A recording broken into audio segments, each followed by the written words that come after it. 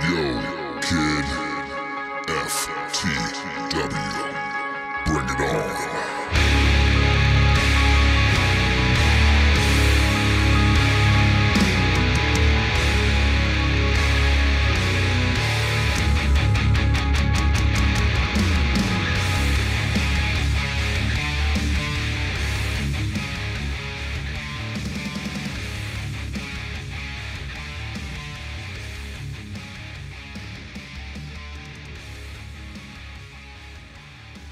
So, super weird, not wrestling related. Welcome to New Wrestling, everybody. I forgot I wanted to mention this before. I found something real funny today. Oh, boy. I was watching TV. Blade Trinity was on, and that's wrestling related because Great movie. Triple H is in it. He certainly is. Blade Trinity sucks. I liked. No. I saw it in the theaters, and I thought it was good. I never saw it. You've never seen Blade No, Trinity? I didn't see it in theaters. I saw that in theaters, and I was like, okay, I like this movie. That movie stinks. Did you really? I did. Oof. I love Blade 2. I like Blade 1. Blade 2 kicks ass. Blade 1 and 2 are good. Right. Blade 2 is fucking awesome. But Trinity was on, and it trips with his fucking... Absolutely. Vampire Pomeranian. Parker Posey giving the weirdest performance, although goth Parker Posey right up there in the books. Sup? But what a weird, fucking terrible movie. And then I had to show at the end Michelle the scene with where Wesley Snipes refused to open his eyes, so they CGI'd his eyes open. Fucking hilarious. Yeah. But right after that, I'm sorry, again, wrestling. This has nothing to do with wrestling. I like this. What was on after that? Justice League. Was it the Snyder Cut? Yeah, no, it wasn't. It was just on TV, just the regular Justice League. Oh, that kind of leads to our conversation as before. What? Is the Snyder Cut going to remain on HBO Max? I don't know. Because death to all physical media? Right. Apparently. Snyder Cut is What's interesting. happening? I described Snyder Cut really good today. It was like the Snyder Cut is like Justice League was diarrhea, and then the Snyder Cut was like a regular poop.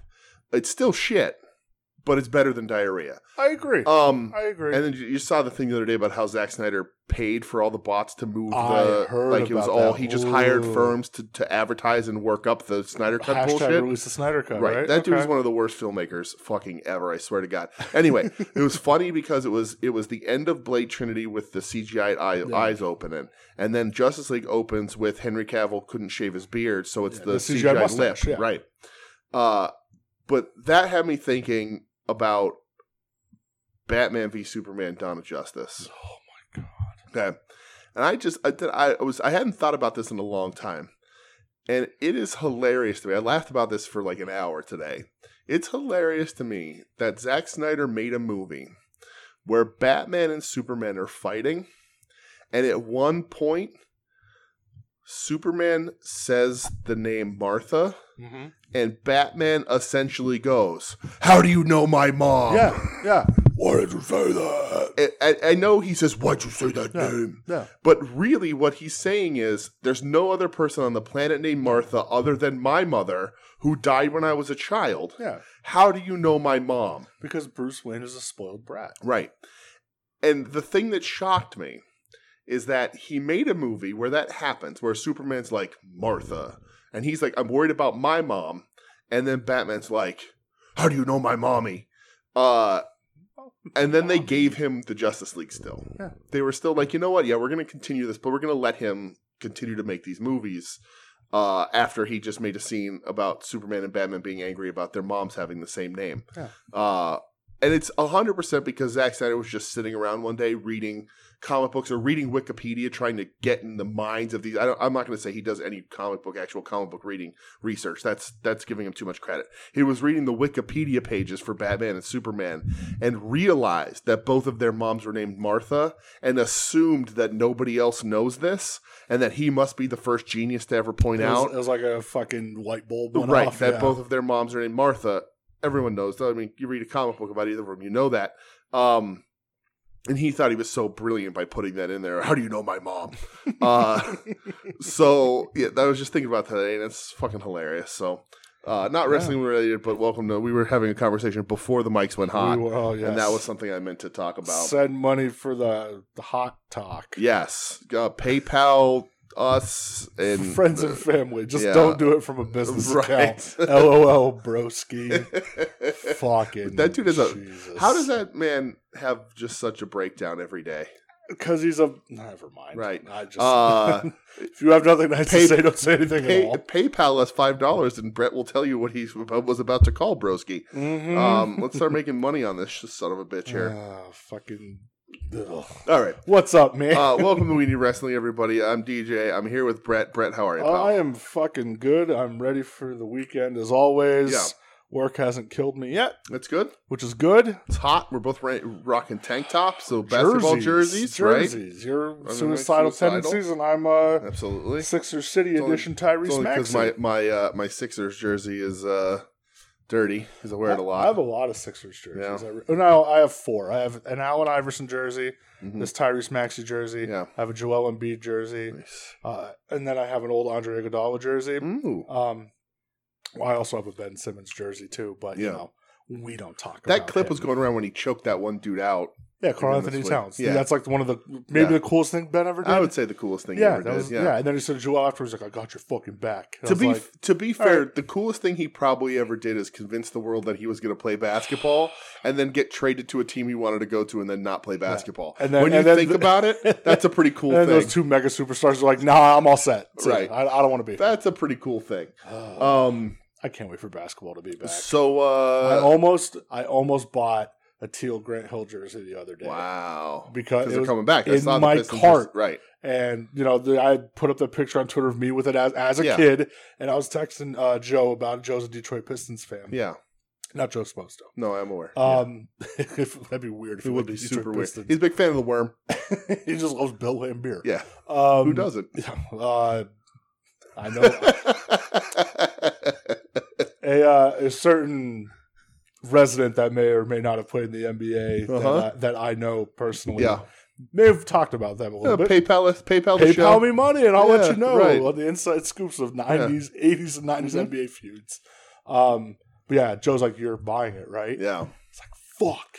I literally was about to hit purchase and I just threw my phone. I was like, I can't do this. We have a ton of wrestling to talk about from all over the world today, but I have to ask this. What colors do the Pistons wear now? Are they back to like the red and blue? Yeah, they're just red, white, and blue. Oh, are they? Yeah, they like the main blue uniforms, like the red and like lettering. the 90s Pistons stuff. No, that's like the 80s Pistons. Okay, yeah, that's that. The 90s Pistons, the Grant Hill era was like the weird teal. They don't use that teal and like orange anymore at No, all? not at all. Okay. But they're just bringing it as like a throwback now. Okay. Like how the Memphis Grizzlies did a throwback a couple years ago to like that like greenish Vancouver Grizzlies. Okay. How the Raptors, their primary colors are like red and black now. They used to be purple.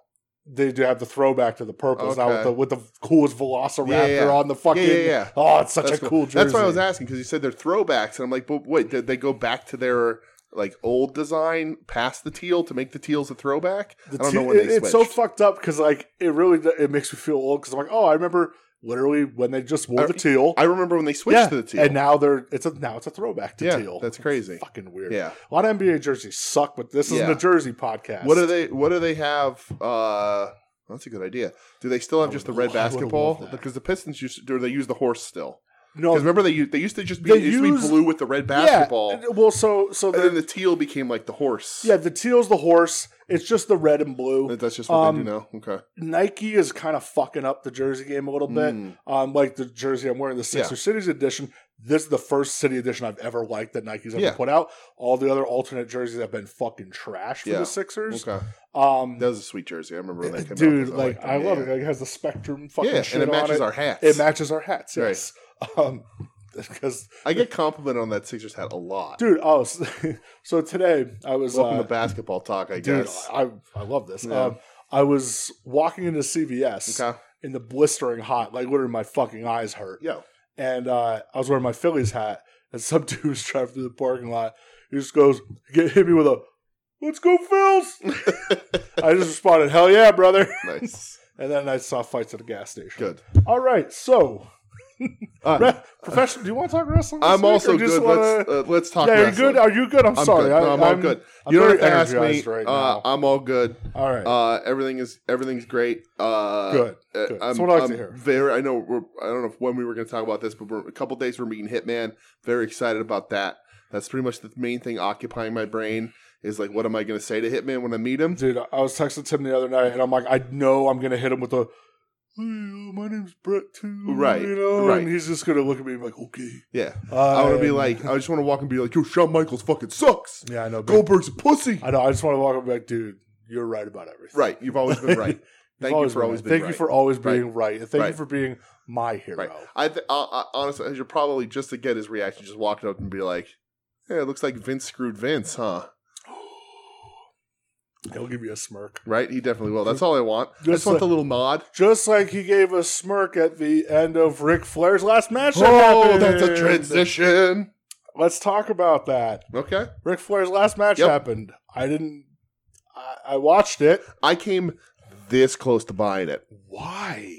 Well, so I saw you like tweeting shit about it, and that's when I texted you. I was like, dude, are you fucking watching this? No, I was just following along on Twitter. Okay. I was like, because this is real weird if you are. I came this close to buying it because, one, the hype video where Flair bleeds everywhere is fucking nuts, right? He fucking hard-weighed me. And two, I was like, I'm a wrestling fan. I love wrestling. I've watched Ric Flair for all of my life. He's been around since the beginning. What kind of a wrestling fan would I be if I didn't pay to watch him die? Oh. Jesus. And there was a pretty good chance that he was going to. And that card was stacked.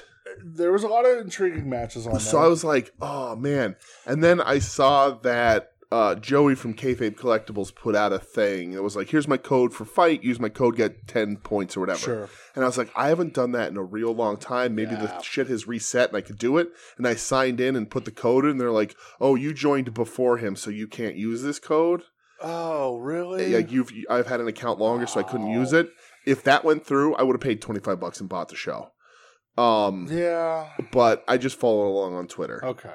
And really only about the last match. Because we were doing other stuff. Yeah, this was the only... It was Sunday, right? So it was Michelle's birthday. Yeah. So it was the only thing I caught from this show, and shouldn't have happened. Right. Absolutely not. I think that's the general consensus. Even in the major group, a lot of people like, man, Ric Flair's real cool, but that shouldn't have been a thing. Karen Jarrett. Yeah. Roll Tide. Okay. Jeff Jarrett is just a son of a bitch. Yeah. But yeah, Jeff Jarrett as he looks great, the referee in the tag match, or whatever he did. Hey, the night before took a great bump off a super kick. I think that was on SmackDown. That was on SmackDown. Yeah. It was an amazing bump. Yeah. I was like, he still can bump. He can still flat back. He got another IC title run. And that's all the craziest thing to me about this Flair match, and again, if you watch that thing, and I know there was like everybody lined up in the front, and like Undertaker and McFoley, and like all these everybody's around. Hitman's there. Everybody's like looking to watch Flair, hopefully not die. Whatever. I get think it. Hitman was secretly like, "Here it comes, yeah, right? bastard. Here, you banana nose bastard." But like, I get it. And like the match, he looked like dog shit. He's a very unhealthy old man who like. Looked in okay shape, but also looked completely lost. Like, he had no idea where he was. I don't know if he was doing uppers to keep him going. Whatever it was, at the end of that match, when Andrade's holding him, he looks like he's about to die. Dude, somebody put up the video when he's looking at Andrade, and he says to Andrade, "I passed out." Yeah, right. Right. He came wildly close to dying. And like Joe said on I think it was At Odds last week, or maybe it was the live show where he said, I'll buy him a gift for Halloween, but I won't buy him one for Christmas. Yeah. But the thing to me is, and this is a problem that I also have had in my life, that I was like, oh, Ric Flair has the same problem as me. Neither of us know how to do the Ric Flair strut anymore. No, well, dude, like every time walking out, right, confused. Every time I do the Flair strut, I end up doing the Double J strut. Well, yeah, it's the Fargo strut now. But Flair tries to do his little strut, and he don't know how to do it anymore. Yeah, and I was just like, oh, because like whenever I do it, I always end, and then I always end with that guy. Of course, you know what it is if you know the Jarrett strut. Yeah. And I was like, oh, me and Flair don't know how to do the Flair strut anymore. Cool. Yeah, it shouldn't have happened. They asked too much of him, and like the opening spot was just that spot that him and Lethal were working on in that fucking video. Shouldn't have happened. Yeah, it's just I definitely just tuned in out of morbid curiosity. It's real weird. I said it on Twitter. I'm allowed to have my own headcanon. In 2022, people are making up their own shit all the time and believe in it anyway. Ric Flair had the opportunity to go out And I understand that he wrestled in fucking Impact after this, but his match against Shawn that was his last match. Is an all-time top 10 Ric Flair match, if not top 5 Ric Flair match. He could have went out on that in this amazing match with this all-time ending of the I Love You from Shawn Michaels, like all that shit. And he didn't. No. And he didn't in TNA, but we can ignore that. That was only like 4 matches or whatever. This shouldn't have happened. Honestly, everybody involved is irresponsible. Yeah. It's irresponsible to cart. And I get some people are just there for the paycheck, and some people are doing it as favors to Rick and whatever. But the people who actually encouraged Rick and said that they could do this, and the athletic commission that let it happen, and the people involved in the match, Tony Khan letting Jay Lethal be involved in it, all that stuff, and Andrade, it's irresponsible of all of you. It really is. And whatever, I don't want to be safety police or anything.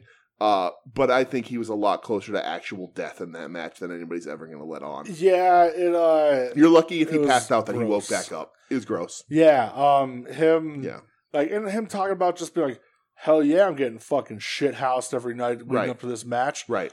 And then I saw today, now he's getting put out like his own weed strain. Oh, yeah. He's fucking smoking weed and shit. Okay. I'm like, he's going to die. Weed's better than fucking drinking your fucking liver to death every night, but yeah. I agree with that 100%. Yeah, I mean, he's doing everything. He wants to now. Yeah, he's done. Left. Yeah, he's done. And like, it's just, Conrad, what all you want to say about him, and I know all the jokes and everything, but like, he walked dangerously close to taking advantage and abusing this man. And I know that Rick is the one who probably wanted to do it. And Ric Flair is a guy who will not leave anything behind and wants to be big and bombastic and has tried for over a decade now to reclaim the Ric Flair that he once was. Yeah.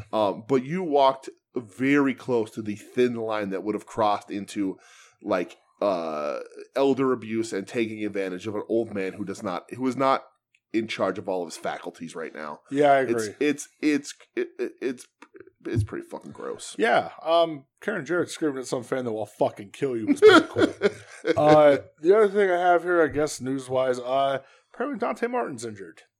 Oh, really? He got injured in that match on Dynamite last week. Bummer. Dude, that guy's starting maybe to stop something for with him. His leg. Yeah. It's the style. We'll see. It's the style. I say this all the time, and again, don't want to be safety police. That's not what we're here to do. The wrestlers are professionals. They know what they're doing. But if you look at some of these guys, like the Young Bucks are already broken down. They're very, and obviously they're not as high flying as Martin, but they are sort of as ridiculous in the ring. It breaks your body down. It just does. Sure. And you're seeing that a lot more now. You're seeing a lot of these old guys wrestling into their 40s and 50s. And some guys adapt, but like high fly, the fucking Dynamite Kid didn't have a long career compared to a lot of these guys now going out there and working a headlock for a little bit. Moxley looks in phenomenal shape and he's abusing his body in that ring, but he's not fucking with his joints with impact and stuff like that. Yeah. And that high flying shit rocks your hips and your knees and your shoulders and your ankles. Absolutely it does. And once that shit starts to fail, you're coming out and looking like Matt Hardy, who's looking like Bruce Dern apparently. Look at like, well, I'm happy you said Matt Hardy. Look at Jeff Hardy. What he was saying about the Swanton. He's like, yeah, it fucking hurts. Right. Look at I think it was AJ Styles. Right. Remember he used to do the spiral tap or whatever off the top rope. Yeah. He said he doesn't do it anymore. And they asked him why, and he goes, it hurts. Right. Like Punk with the Pepsi plunge. Right. Obviously he couldn't do it when he went to WWE because right. it's a pedigree. But he also said it's me coming off the second rope and landing on my knees. Right. Like it hurts. It used to be you'd have big high flyer guys and then they would adapt their style and slow down a little bit. But these guys are pushing, and Dante Martin's a young guy. Yeah. But it's called the suicide dive for a reason. It's high risk stuff, and sooner or later it comes to get you. Yeah. And eventually, if he's in this company, he's under contract, and he's blown out a knee already, he's got to stop some of that shit. There's anomalies. There's people who break those rules. Rey Mysterio has no right to be wrestling for as long as he has. Rey Mysterio also, I believe, is full of fucking human growth. Well, of course. I mean, that's why he travels to wherever. On my right knee. Right. But, yeah. You gotta... We'll talk more about that. Sometimes you gotta slow it down. But that sucks. I do like Dante. Yeah, me too, man. But yeah, it's gonna bite you eventually. Right. Absolutely. All right, we watched a ton of fucking wrestling. We did. Let's get into it. Yeah. I've officially decided it's been about 3.5 months. Mm-hmm. Time to put my feud with Impact Wrestling to bed. Okay. Because I looked at their card and I said, oh boy, there's a lot of people here that I do like. Sure. So you know what? I checked out Impact Wrestling from last Thursday. Okay. I watched 2 matches only. What channel was that on? Access TV. Okay, I don't get that. No. There are 2 matches I was interested in. Okay. Eddie Edwards versus Ace Austin. Okay, interesting. New Japan versus Noah. So hear me out. Former GCW champion. GHC. G, what did I say? GCW. Sorry. Big difference. It's late. It's huge difference. I still have a soft spot for Eddie Edwards in my heart. Because of his hair? No, it just... Does he still have that haircut? He just has like a mohawk now. Oh, okay. But I will always have a soft spot for that guy for some reason. Right. His attire is better now. Yeah. He's kind of just wearing like the sleeveless shirt, but he's not wearing like capris and like too tight of capris. Did he work that Flair show? No, I don't think so. So I watched this match. Apparently, that he's in that group Honor No More. Mm-hmm. It's him, Matt Taven, Mike Bennett, PCO, and that fucking Charles Manson guy Vincent, I guess his name is. Yes. They're feuding with Bullet Club and Impact. And Impact Bullet Club is like the Good Brothers, Ace Austin, and Chris Bay. Oh, Kenny King's in the Honor No More group too as well. Okay. So they're having a big feud. Match ended up being really fucking good. Yeah. As you would expect with Eddie Edwards and Ace Austin. Really good shit. They're leading up to a pay-per-view where I think it's going to be Honor No More versus Bullet Club. And Scott D'Amore said if Honor No More loses, they have to disband. Dude, he did wrestle on Flair's last match. Did he really? It was the Wolves versus the Motor City Machine Guns. Oh, fuck. That was probably really good. Yeah, probably. Only went 11 minutes, under sub 10:50, sub 11 minutes. Maybe it wasn't that Mance Warner, the Bunkhouse Battle Royal went longer. Oh, Jesus.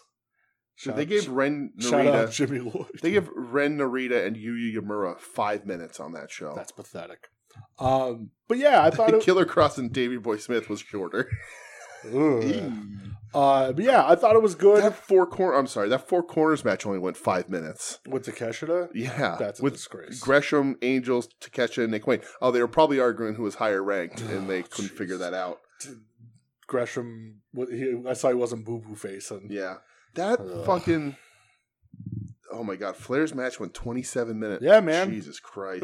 It was ridiculous. There's only 2 matches on that whole... Oh, hold on, there's a little bit more. It went over fucking 10 minutes. That's insane. All right, sorry. No, you're good. Yeah, I thought the match was really good. Yeah. Impact. And Ace Austin still looks awesome. Ace Austin's good, yeah. So, and then the second match I watched, because we kind of watched something that we'll talk about later, and maybe want to watch this guy more. Yes. Was Kushida against Rich Swann. Interesting.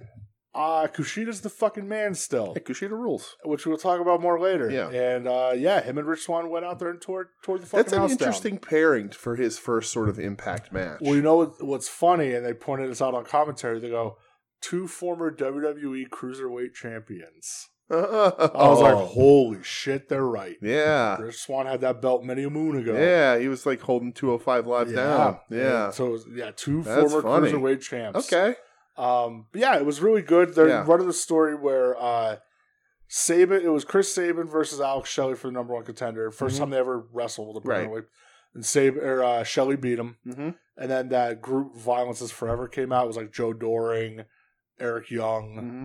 I don't remember who else, and they were beating them down. Yeah. And Kushida came out for the save. Is that what they're called? I thought Violence is Forever was Dom Guarini and Kevin Koo. Maybe that's it. I don't know. Violence by design, maybe? Okay, yeah. Dude, there's so much violence in wrestling anymore. But yeah, it was Kushida, Rich Swann. They fucking tore it down. Have they announced anything else for Kushida in Impact? Or was this sort of just he was over here, in and out? No, well, he's still kind of here. Their pay-per-views coming up. He lives here, yeah. Yeah, their pay-per-views coming up. I'm not really sure what he's doing. But Impact's actually finished like 48 minutes ago. Okay. So we'll see moving forward. But Alex Shelley versus Josh Alexander at their upcoming pay-per-view for the world title. That match is going to be killer. Man, I love more on Shelley later. Yeah. I guess we'll take a weird turn and We'll talk WWE. Oh, haven't heard those letters in that combination on this show in a long time. So, with all these... We've never really covered Raw or SmackDown on this show. So it's been at least I've covered a little bit years of since we've watched. SmackDown. Yeah, oh, that's right. You used to talk about SmackDown But then I gave up. Yeah. Right. So I was curious, and I was like, all right, let's skim through the DVR. Yeah. So I watched a match from SmackDown. Right. Well, everybody keeps talking about the potential for the change, and Vince is gone. So when are they going to make a statement and blah blah blah? Yeah. So I'm curious. Playing into that really well because there's not going to be fundamental changes for a long It's been time. a while. But they're leaning into it to boost their ratings, Of course, smartly. Which it did. Mm-hmm. So on SmackDown, I only watched one match. It was Drew McIntyre versus Sheamus. Okay. Number one contenders Interesting match. choice. Yeah, number one contender match for the winner gets a shot at the Castle show they're doing over in England or in Wales or whatever. Okay. It's another stadium show they're doing. Okay, interesting. I'll tell you what, it opened the show, and I think the total runtime of commercials, by the time it was over, it was like 8:35, 8:40. Wow. Dude, it was really good. Yeah. They just beat the shit out of each other. Just two big brutes beating each other up. Yeah. And it's not like, New Japan hostile. It's Sure. that classic WWE, like, big guys beating each other up. And I go, I haven't really watched a match like this in a while. Yeah. There was your shenanigans. There was the tables involved. Sure. And shillelaghs. Okay. And whiskey jugs. Okay. Because, of course, they have to sports entertain. I thought whiskey came in a jarro. No, James Hetfield. Okay. That's a son of a bitch. I like McIntyre for a long time.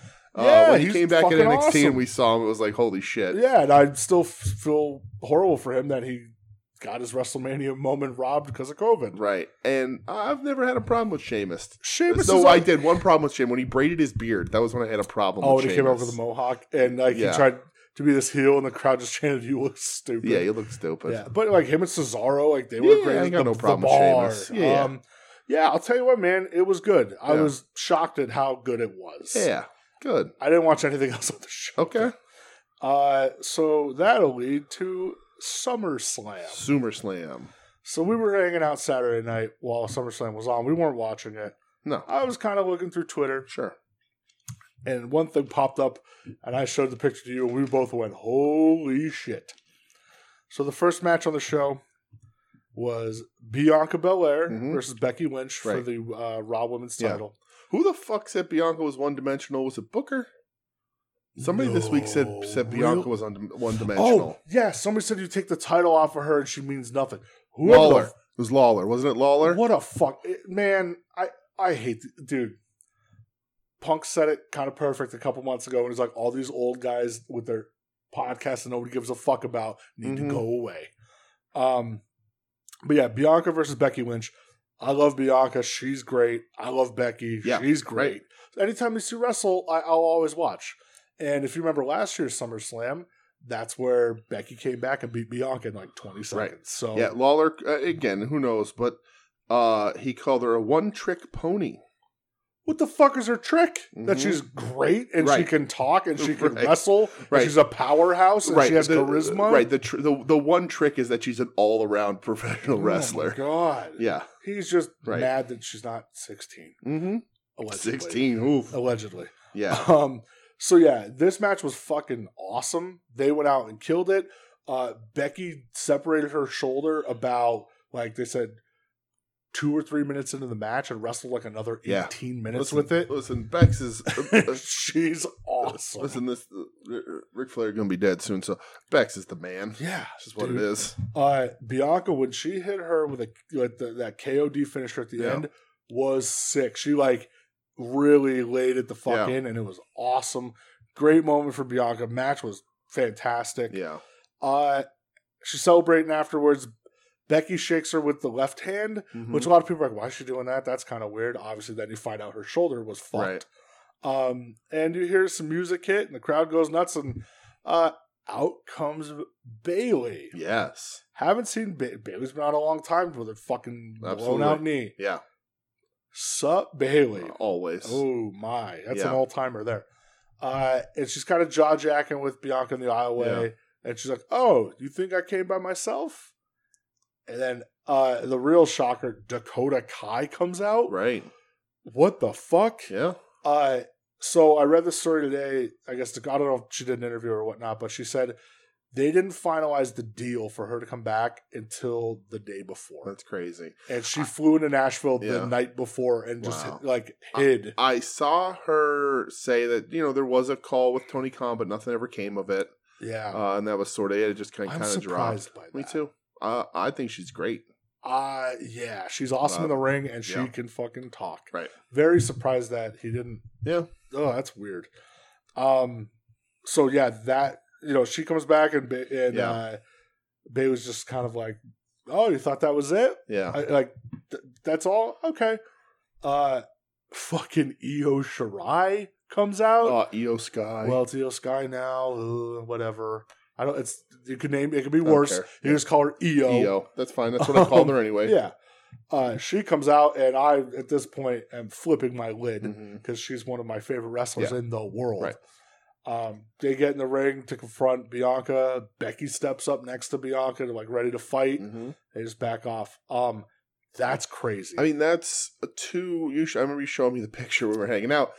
That's Dakota and Io are two of the main components in NXT having what was the best division in all of wrestling in their women's division. Giant components of it. Yeah. Io as NXT Women's Champ, it was insane. Amazing. I saw them showing the clip of her with the garbage can again. Of course. How could you not? Nuts. The Dakota heel turn on Knox. Crazy. One of the best heel turns. Right. One of the best moments in NXT. You pair them with the two better of the horsewomen. It's what it is. Yeah, 100%. I think that's. I like Sasha too, but I would put Becky at the top. With Sasha, Bailey can go either way. Yeah, but Becky's number one. Yeah, Becky's number one. I think all three of them are better than Charlotte. Yeah, Charlotte's number 4, and then a distant 4th, and then Bianca, who is amazing, incredible.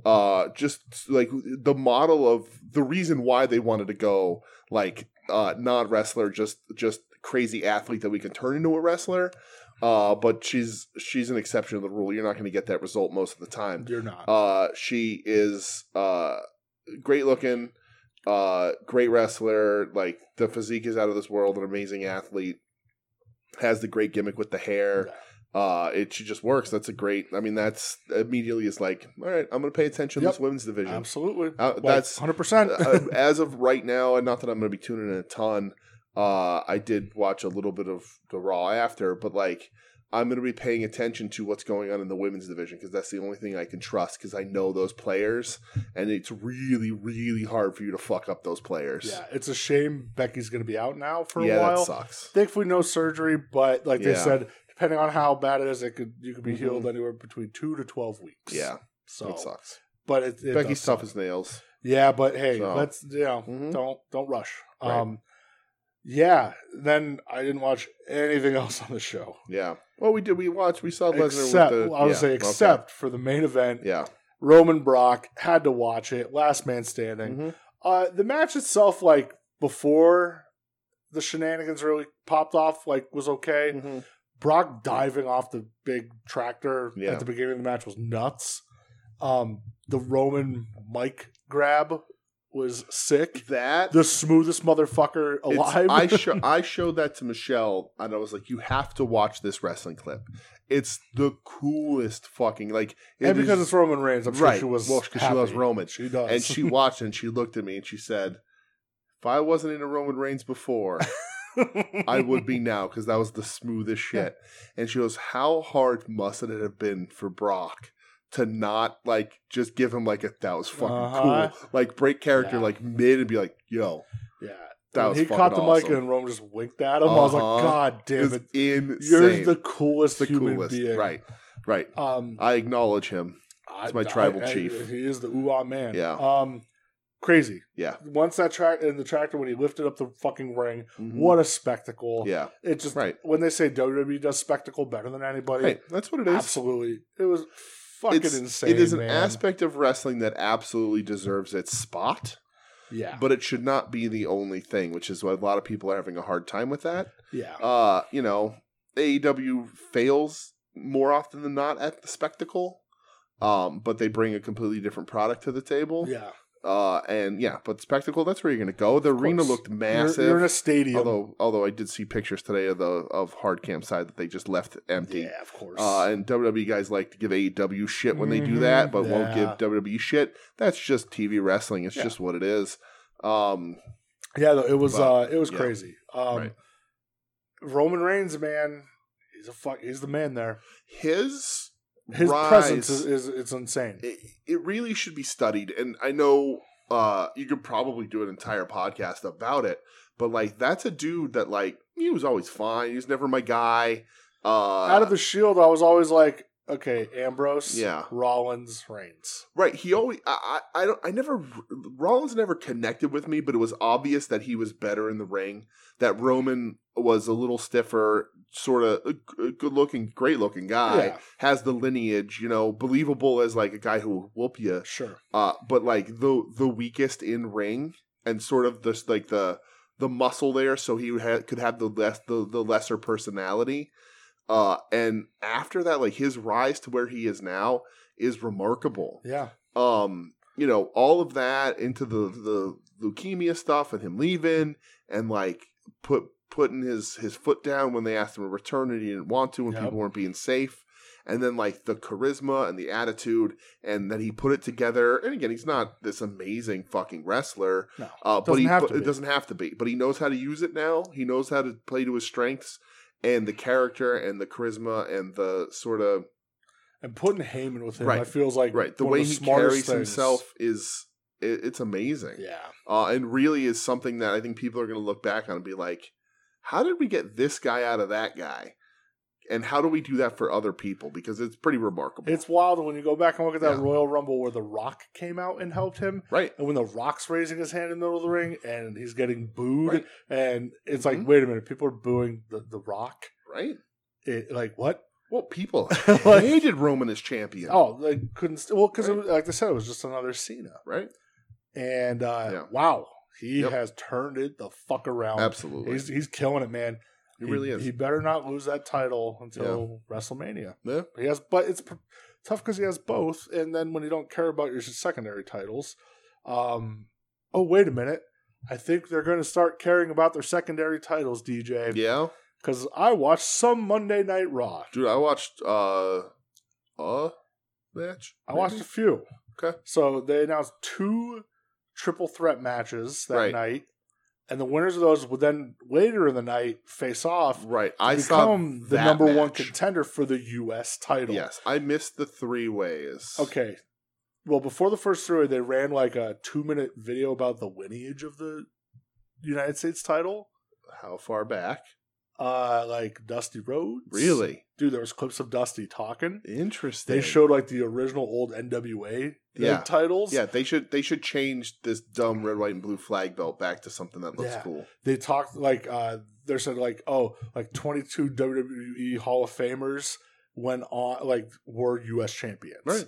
Like they showed Bret Hart when he had it. Yeah. Goldberg, Dusty, Rick Rude, Booker T, right? John Cena. It was also is a WCW title until the buyout. Yeah, it was an attempt at sort of, and it was sort of the match of the Intercontinental title. That was sort of, and that's what it was. It was always the secondary title. Right, it was the secondary title. You had that, then you get your title shot. It was WCW wasn't necessarily the working title like the IC title was in WWF, but they even showed Stunning Steve, Ricky Steamboat. Right, as you say, Hitman had it, but Hitman didn't get it until he was in WCW. Well, yeah, but still, he had it. Right, you know what I mean? Yeah. And they were just kind of building up how important this title is and the history there. That's awesome. And I was like, dude, this fucking 2 minutes was so goddamn effective. And they're allowed to call it a belt. Yeah, yeah. It was like, this is great. Yeah. This is all you need to do. I'm fucking in. Apparently on SummerSlam 2, Adam Cole, Michael Cole was really good. Everybody said all that shit was like... Michael Cole in the main event was fucking awesome. He kept yelling at the referee and yelling his name. It was like, because Roman just kept laying Brock out. Brock kept getting back up at the end. Mm-hmm. And he yelled at the referee. He's like, Chad, he goes, will you count faster already? Knock this off. End this, please. That's funny. So I watched. So one of the notes about one of the triple threat matches was AJ Styles versus Mustafa Ali versus The Miz. Yes. It was fucking good, man. I didn't see this match. I tuned in late. I was like, oh, let me give it a shot. But I bet you saw the finish. I saw the finish, and that's some smooth shit. Ali hits the 450 onto The Miz, kind of pops up, and AJ catches him with the Styles Clash onto The Miz. Right. Smooth, brother. Listen, I love AEW. I'm not going to become a WWE guy again overnight at all. No, me neither. But if this is a company that's like, you know what, we're going to let AJ Styles like wrestle like AJ Styles again, it's going to be hard to beat. A lot of the show there was a fuck ton of wrestling on it. Another match I ended up watching because it's developed throughout the show. And Becky at the beginning came out and cut a promo, which was basically like, yeah, so having me be a bad guy was pretty fucking stupid, wasn't it? And she's like, I think I'm back to being the man. Nice. Which I was like, there you go. Good. Perfect. Yeah. And she was like dressed in like the all black like she was wearing when she was the man. I was like, nice. That's perfect. Yeah. But throughout the show, Bayley and Dakota and Io are beating people up. Bianca challenges one of them to a match. So later in the night, we end up getting Bianca Belair versus Io Sky. I saw they did that, yeah. Whew. Yeah. This was a barn burner. It went like, I think, 17 minutes of TV time. That's awesome. It was fucking awesome, man. What? It ends in a DQ, so it doesn't hurt. I think I did. Either of them. I did see that because they all come out. We were watching it. We were texting about it. Yeah. People were complaining that it was like a fuck finish and whatever. I don't have a problem with it at all. You're starting this thing off. You don't want to give the advantage over one or the other right now, especially with people coming up over. If Bianca beats Io, then it's automatically like, well, she's just an NXT or whatever. But I was like, if you're playing in the WWF now, I'm gonna call it WWF. Fuck it. You're playing in the WWF now is we're just gonna let Io wrestle all our top women's talent. You're gonna get me watching. Yeah, I love Io. Absolutely, me too. And Bianca had her backup with Asuka and Alexa Bliss. Because is that who like sort of subbed in for Becky? They're doing that 3-on-3 instead. I think so because my guess it would have been Becky, Asuka, and Bianca, which was like holy crazy shit. Team. Because Bayley and her friends they came out and interrupted Asuka, Alexa during the in the middle of the show. Yeah, so it was nice. Like it was a coherent storyline throughout the show, which was nice. You mean the show wasn't rewritten by a 77-year-old maniac an hour before? Surprisingly, no. And the last match I ended up watching, which was the number 1 contender match for the U.S. title, Tommaso Ciampa, AJ Styles. I watched this. This was awesome. Dude, how fucking good was this? Absolutely. I was shocked at how good this was. Yeah. Ciampa got the win. I feel like that's Trips being like, all right, let's go. Yeah. Here we go. Yeah, I mean, that's his boy. Yeah. I think he's going to get a nice push. I don't see him beating Bobby Lashley. Nah. But who knows? Who knows? Ciampa is great. In ring, he's great. And, dude, on the mic, too, he's got even better. I actually think this Miz pairing is good for him. It's very good for especially because when it eventually breaks apart and he beats Miz, you become an instant gigantic babyface. Yeah, just like Alex Riley did, right? Right, just like Alex Riley did. Say it to my face. I do want to say this, though, really quick. Maurice in the gear at SummerSlam. Yeah. And the I don't watch the show, but the gifts of her trying to teach Miz French on the reality show, and then her here. Maurice is like all timer. Like people need to start considering her, like putting a respect on that. Because I look at Maurice now and I'm like, yo, like this is. She's working it, and it's you know, she was not a good wrestler when they used to try to make her wrestle. It was Michelle's favorite wrestler, remember? Right? Michelle hated her. Michelle still does. Yep. That's all I'm gonna say. Maurice is that they're special there. Let's just say this is Greece. I'm very sorry for this. When the fuck did Adam get here? Motherhood worked well for Maurice. That's all I'm gonna say. Picking up what you're putting down, brother. Yeah. Great. But yeah, the match was awesome. I thought so. Yeah, and the match was really good. You're just start off in the space. I am. Yep. Ciampa's great. It was a really cool matchup. It's fun to see this, you know. Yeah. Listen, am I gonna sit there every Monday night for 3 hours? I'm not. I'm just not gonna do it. No. But this was Right. It was fun. It's funny too because they did a segment with Ciampa backstage, and was it him and AJ Styles? I think it was. No, it's him and somebody else, like a little bit older. Maybe it was him and Miz. I know it was him and Miz for sure, but there was somebody else, and I was like, "Oh, Ciampa's not as small as you think he is. Like he's not like giant tall, but like he probably close enough to 6 foot that they can lie about it, and that's all you ever need to be." So I mean, AJ Styles towered over. That's why I know it's not AJ because he's the tallest man. I know we're not talking. It definitely wouldn't have been AJ in that backstage segment. Right. That's why the WWE probably didn't pursue Satnam Singh at all because in AEW he looks like a giant. Yeah. But if you put him if you have him even passing in a catering in a backstage segment, mortal man, it just makes AJ make him look small. Yeah. So can't be having that. Right. So.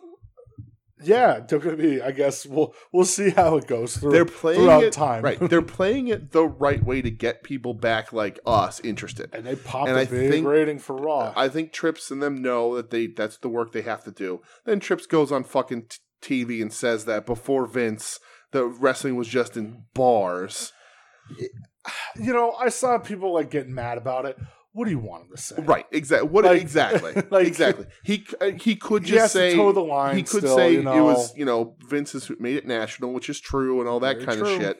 But like immediately, people are like, "Oh, I guess the Sportatorium is just a fucking bar now," and this, that, and the other thing. And I get it. And if you think back to the old Georgia Championship Wrestling, and even the NWA set, the one they brought back with Conrad at that show at Starrcast.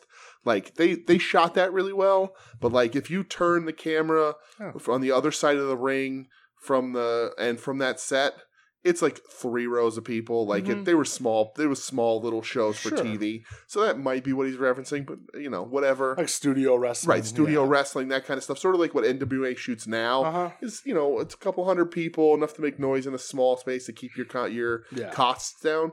Maybe that's what he meant. People are going to jump all over that shit.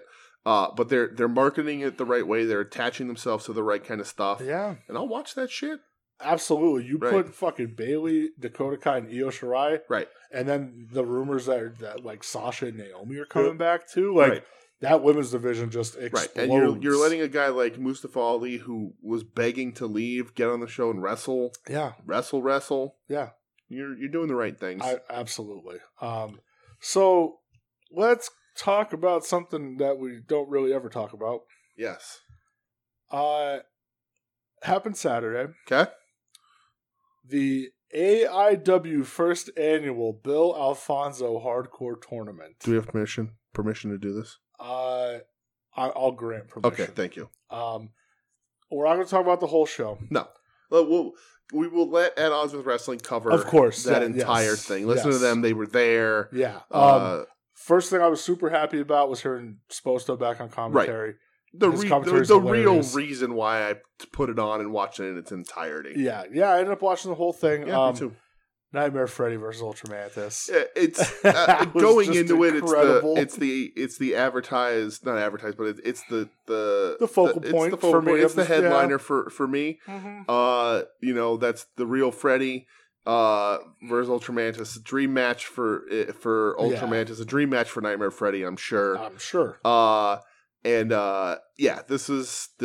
match was a goddamn blast. It sure Everything was, involving Nightmare Freddy was a blast. Yeah. But that match was awesome. It was goofy and great, and they were just having fun. Joe warming my heart all night with making sure he kept tabs on the neck flaps. Absolutely. It's very important.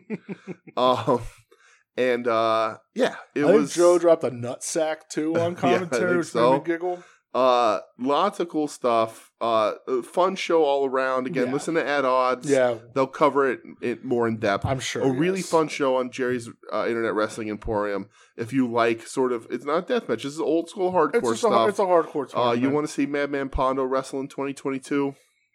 If that's what you want to call it. Yeah. He's there. Of course, the Nightmare Freddy Derek Dillinger interaction. Right, that was the main fun. Event was fun. Listen, Dillinger getting thrown on to Joe Sposto is an all time spot. Freddy, hilarious. help! Yeah, him yelling at Freddy for help is a great. That should be gifted, videoed forever, damn right, and reused. It was hilarious. Yeah. Fighting through the rafters, chaos. Fonzie reffing the main event, which was cool. Dillinger and Kaplan in there too. Bushwhacker Luke in the tag match. Bushwhacker Luke in the tag match. I'll tell you what, Bushwhacker Luke is a 75-year-old man, and he looked maybe that extra 2 years matters. Maybe it doesn't. Yeah. But he looked a little better than God, old that Ricky. Was wild. It was. And the last thing I'll say about this show, Josh Bishop needs to get. Dude, he needs to be on television. I don't understand it. We've talked about it before. I've inquired privately. He is a good-looking guy. He's got the build and the physique. He's a shit kicker. He's a shit kicker. I'm going to say limited and don't mean that in a bad way because he doesn't need to be. He's young. Right, he's young. Oh my God. But he's got the size and the look that he just needs to be a shit kicker with a couple big moves. I don't know why they're not looking, or if they did, they didn't pick him up. I don't get it. When I look at him, I'm like, this, he does the jumps off the screen. Right, and he does the fist bump. Like, I just see Sid. I've seen Sid since the first time I've seen him. Yep. Wrestling needs a Sid Vicious, Sid Justice. They don't have one. Yeah. But yeah, lights up a screen, jumps off. Man, he's fucking awesome. He really is. He just jumps off the screen. Yeah. Kaplan wins the tournament. Yep. The first ever Fonzie. Kaplan's awesome. Kaplan is awesome. Yeah. Talk about a shit kicker. Yeah. First time I saw him was against PCO, that one match from a couple months ago. It was nuts. This was a fun it was a fun watch. Yeah. Crazy stuff, good stuff. Bushwhacker Luke. I showed Michelle Bushwhacker Luke, and I was like, "Who is that?" She's like, "I don't know his name, but you do his dumb walk all the time." And I was like, "Yeah, I do. You're right. You can still catch me walking around the house like a bushwhacker." And then you start licking her face. I did. Well, I do that anyway. Well, that's not a bushwhacker thing. Right, listen, what you do in your home is your business. All right. I guess she likes it, not because I like it. I'm sure she does. Thank God she doesn't listen to podcasts. Nobody tweeted my wife about that. Oh, she left Twitter. You don't have to worry about it. Good. She'll be back. Yeah, she will be. She left, but she didn't. She didn't. All right. Let's go to All Elite Wrestling. Rampage, a.k.a. the show. Keep pulling her back in. A.k.a. the show no one watches. What is it, Rampage? Yeah. Yeah, I got a big problem with Rampage. Oh, boy. Yeah. So we'll go. I just have Best Friends versus ROH guys, which was Sanjay Dutt, Jay Lethal, and Satnam Singh. Yeah. In the 6-man. Mm-hmm. It was okay. OC was fun. Sanjay Dutt was fun. His Sanjay interactions was fun. were fun. OC breaking the pencil, the big pop that got. Satnam Singh is just El Gigante. Yeah, he has the exact same origin, and he's just as capable in the ring as... When's he going to start wearing an airbrushed bodysuit? That would only make him better. To make him Giant Gonzalez Jr. Right. El Hijo del El Gigante.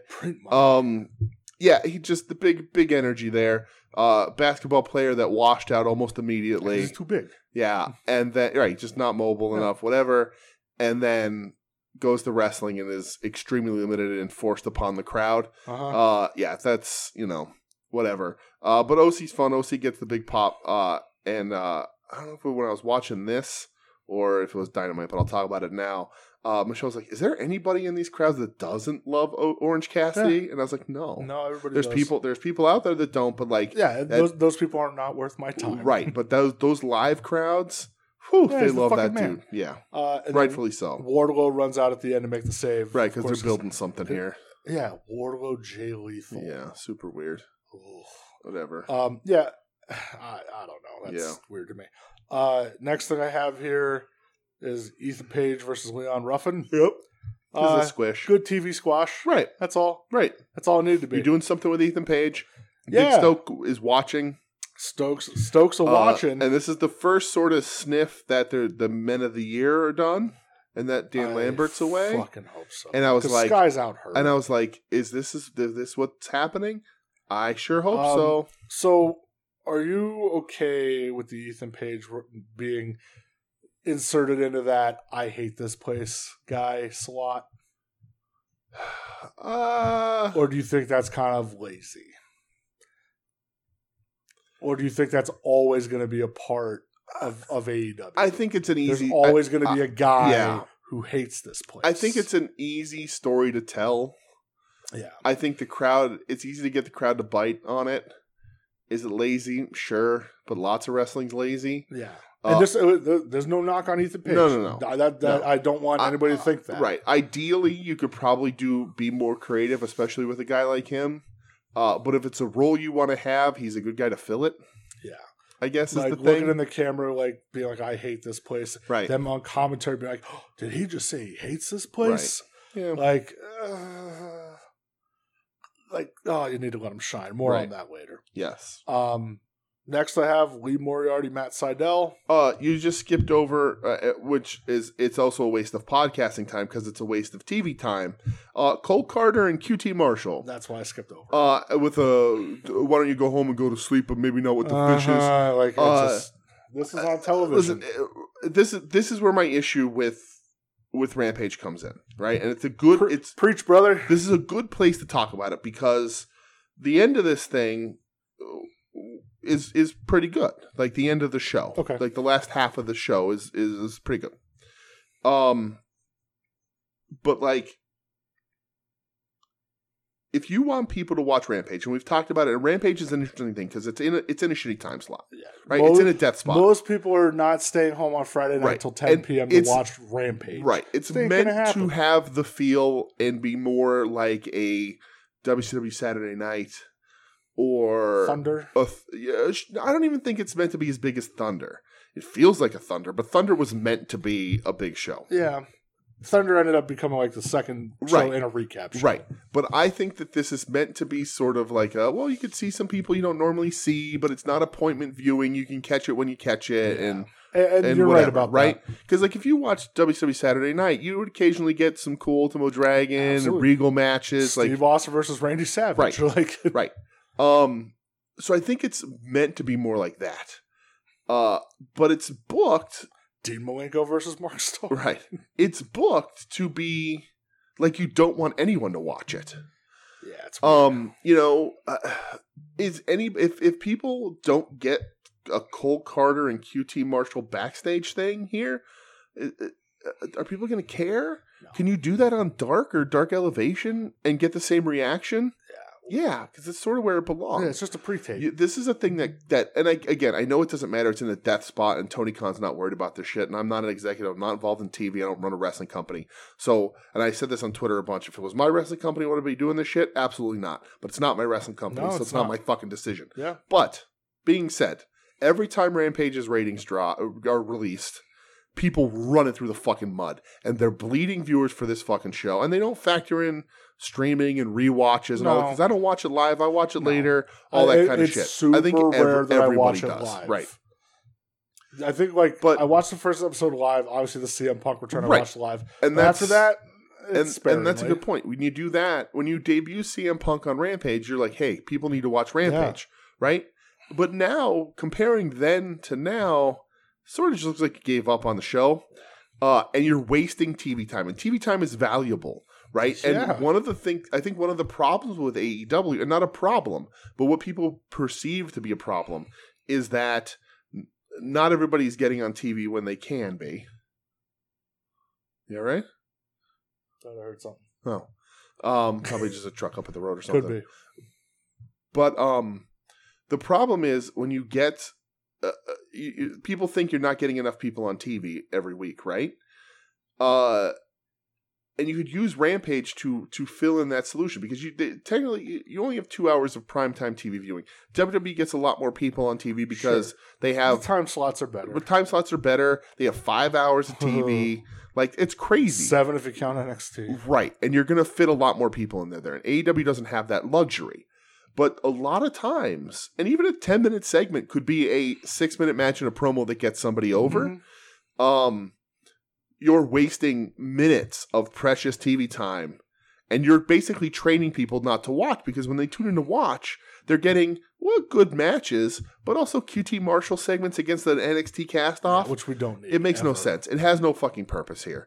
So like they are listless. They're rudderless with Rampage, and I don't know if it, the chicken or the egg. Did the ratings drop so they decided to give up on it? Or did they give up on it and that caused the ratings to drop? Yeah. That's because true. it started off like this is going to be a hot show. I get it, the first show, but it was Christian versus Kenny for the Impact World title. Right. That's huge. Right. So then, even I don't know, a month or so ago, you had Eddie versus Takeshita. People were tuning in for that. Right, and Leon Ruffin with the squash is important. That matters for what you're doing on Dynamite, right? Best friends, that adds into what you're doing on Dynamite. This QT Marshall shit can go right to fucking hell. Yeah, it doesn't need to be there. It doesn't make any sense. The main event is you're wasting TV time. You really are. Yep. But anyway, Moriarty, Matt Sydal. Yeah, I thought it was okay. Yeah, nothing to jump off the page. One thing, best part of this whole match. Stokely. What about Stokely? Losing his glasses. Right.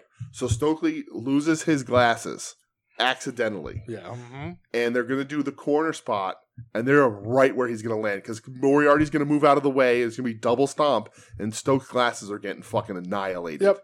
If Moriarty very slyly doesn't see it, because Sydal doesn't, see it, scoop him out to the other side and get him to Stoke without missing a beat in the match. Yeah. Because it wasn't supposed to be a part of the match. They just came off. They fell in the ring.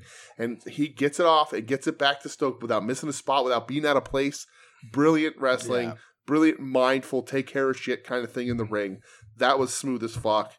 And then they tease Moriarty teaming up with Stoke. Yeah, because Moriarty takes the business card at the end. Right. So because Stoke is building a stable of studs. Stoke's recruiting, baby. Or maybe an alliance that's dangerous.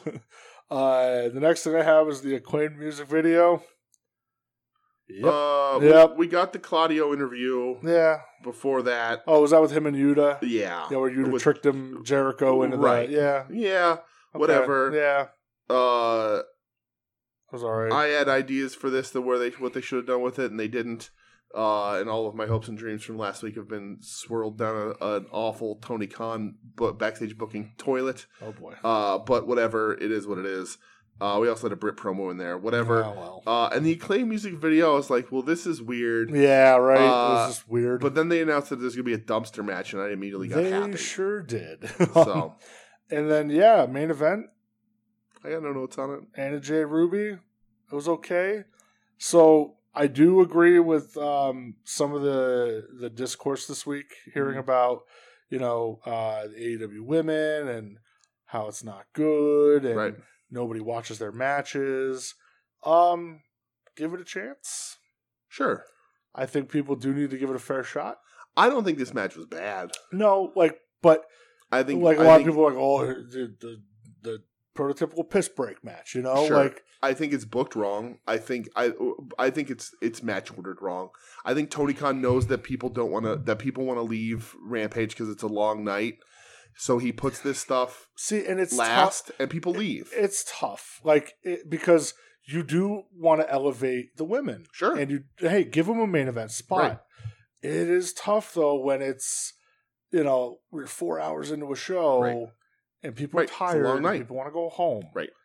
And when you put that there, it looks like you're putting that there because you know it doesn't matter. If you put the OC match that opened the show, if you put that at the end, people are going to stick around probably. Yeah, who was it a couple weeks ago? I think it was Tony Storm Nyla was the main event of Rampage. They said, people left in droves. Right. It's hard because I do feel like you want to give them that shot. You want to give them the main event. You want to make it feel important. Right. But just the timing of it doesn't work. Right. And AEW has, I don't want to say a problem, but a disadvantage because a lot of their wrestlers are young and their women's division especially is very young. So and they're trying to develop them, but they don't have developmental to do that in. No. Mm-mm. They don't have house shows to let Anna Jay get her reps in. She's back to dressing like a magician's assistant. Yeah. Anna JAS just screaming, "I'll choke you out" everywhere. Right. That hits a certain market. Maybe not the one they want it to, but it hits a market. Of course. It's like Rhea Ripley wrapping her legs around Dom Mysterio, choking him out. Yeah. That hit a market for sure.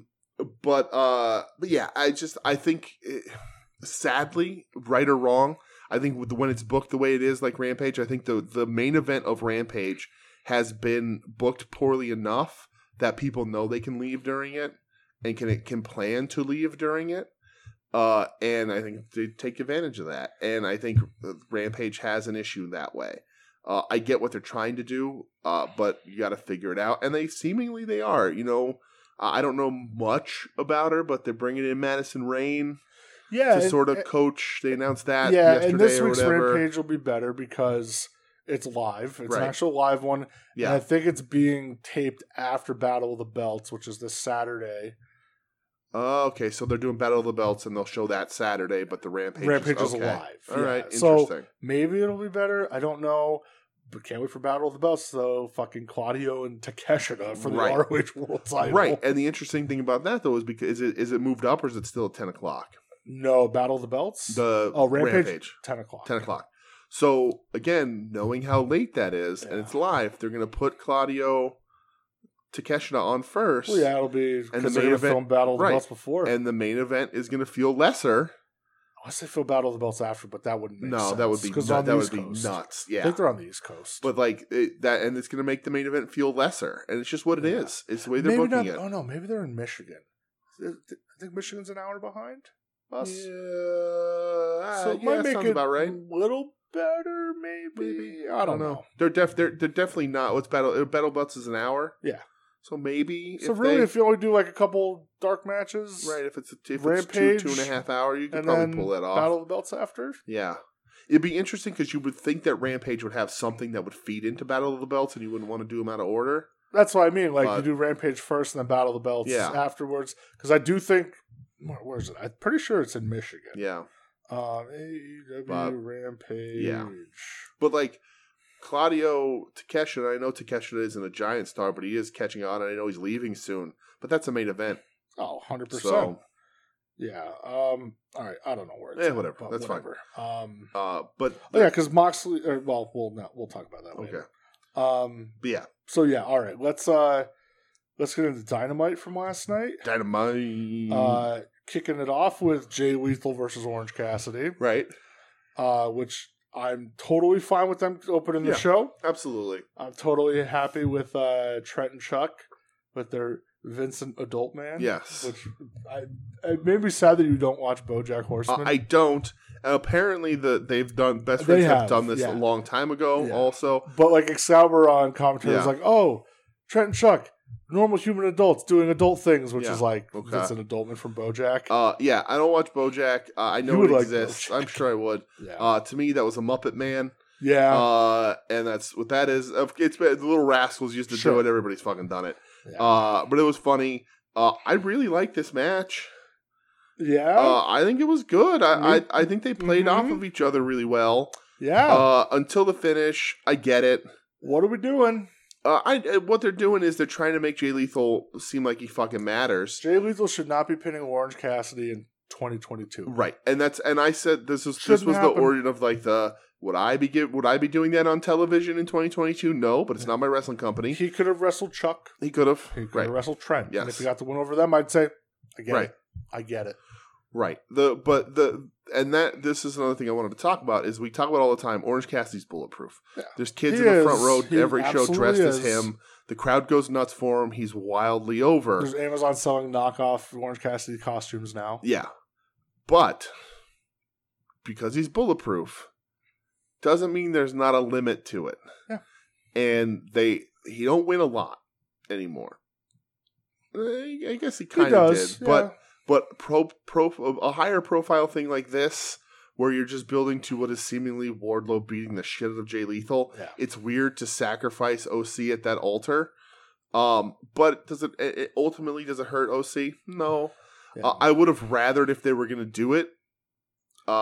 Fuck finish it, but AEW also gets a lot of shit for doing too many fuck finishes. Yeah, and then OC gave an interview this week where he's like, I'm the only person here who's had 6 or 7 breakout matches. Right. Why do I keep having breakout matches? Right.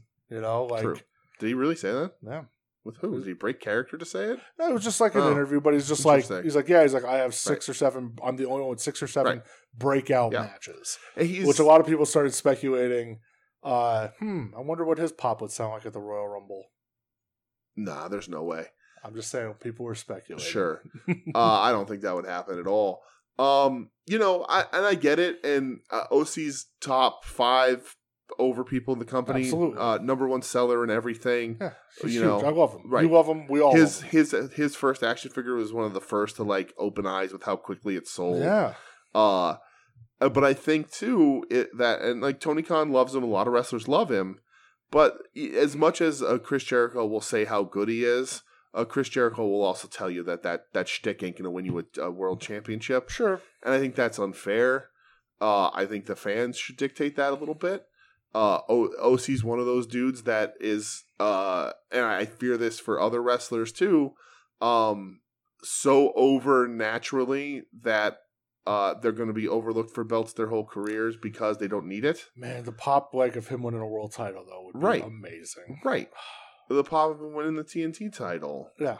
Or anything would be huge. Him Same winning with a Eddie. tournament. Same with Eddie. Right, and that's who I'm referencing with Eddie. Yeah. They're over so naturally because they connect with the audience so well that they're going to be overlooked for titles because a title is meant to elevate you and they don't need it. But it would elevate the company. I think, and also as much as we all fucking hate him and as much as Tony Khan or whoever wants to say he's an old man and out of touch, Cornette still has a lot of influence with wrestling fans, casual and dedicated. And he would be the first to and bring a legion of people to shit all over OC in a legitimate role, even though Jim Cornette booked the Ninja Turtles to wrestle in Smoky Mountain. Yeah, so a lot of people with Cornette too. Apparently there was a clip this week from one of his shows where he was talking about how he feels like Jay Lethal's not being, or he's being hidden because he's not friends with the booker. Okay. And people are like, "Do you even watch the fucking shows? He's all over their product. Right. He's all over their He's product. all over AEW, Ring of Honor. He's fucking all like right. So, and Cornette don't watch shit, but he has the ability and he knows what tactics he's using and who he stole them from to lie about shit and get his base riled up to get more views because his viewership has dropped. His listenership has dropped. He's even less important than he was 2 years ago. Yep. And he's trying to do whatever he can. Yeah. But their OC's still bulletproof. I don't think it hurts him in any way right now. But if you keep it up, eventually not only will he be sort of done and fed up, but the crowd will be too. Yeah. Next you had the Undisputed Elite returns. Yeah. The Undisputed Elite is done. Yes. Because finally Adam Cole and Fish and O'Reilly turn on the Bucks. Right. And O'Reilly and Cole still not cleared. No. I did like that line that was just like, well, we're not cleared. Right. But Bobby's cleared, and why aren't you going Why aren't you with picking him? Right. And I'm just like, that makes sense. Makes sense. Right. And then they turn on the Bucks and beat them down. I know why they're not picking Bobby Fish, but well, yeah. Because he's 40,000 years old. Right. Yeah. And he was posted. I was like, damn, crazy how Cole and Fish and O'Reilly just turned face. Essentially, like, it's bad guys turn on other bad guys. Right. Like, that should make you good guys, sort of. But it's making the Bucks good guys. That's what it is, yeah. Yeah. Because then, of course, Hangman runs out and makes the save. Right. With his casual wife beater butterfly jean combo. Whatever. I'm fine with it. So yeah, they're setting up for the Hangman and the Bucks to be back together. And the trio titles are looming. Sure. At some point, a month away. And Tony Khan straight up said like these titles ain't showing up till Kenny's back, and it's interesting that they're not. I worry about Kenny's health. I worry Kenny talking in interviews months ago about how he's not going to be able to be physically where he was before. This and that. I know when we have the conversations that, Kenny's marquee, and Kenny will always be marquee. Yeah. But the long-standing rumor was Kenny and the Bucks entering the tournament, winning it, obviously. And maybe that's not the case. Maybe Kenny's not ready, and he was like, "Listen, don't hold off forever. Let's get this rolling because my timetable's a little further out than we thought. Who knows? Maybe he is holding off because he wants to be in better shape than he can currently get to right now for his own personal reasons. But also there is the potential here for, and you said heels turning on heels, that, who becomes the babyface here. It's a little weird. There's also potential for Hangman to join up with the Bucks, about to enter this tournament, and Kenny comes back, and this was all just a ploy to bury Hangman further, and then it's Kenny in the Bucks, and Hangman then has to go back to the open arms of his friends in the Dark Order And then it's the story of Kenny and the Bucks meant to dominate this tournament until they're met with the willpower of Hangman Page dragging the Beaver Boys with him, kicking and screaming to the finals of this tournament. Yeah, it's tough. I get what you're saying, but it's like, would the Bucks turn on Hangman, or would they just be like, Kenny's our boy, we got to go with him? I think you would turn and make them heel again because I think they work better. But it's weird though because it's like you just turn him face, right? Now you're gonna turn back. Go that right that quick though. Yeah, because you that's like I feel like I don't know. You're getting it gets too cute. Sure, like you know. But what else did the Bucks do? No, cute stuff. I understand, but like they've been heel for a long time now, right? You know? And I think you could play it off as that we weren't actually babyface. We were just fucking with Hangman, which makes them even bigger heels at the end. See, it's tough because it's like, okay, if you're just fucking with Hangman, like, do you want to get your knee chop blocked for it?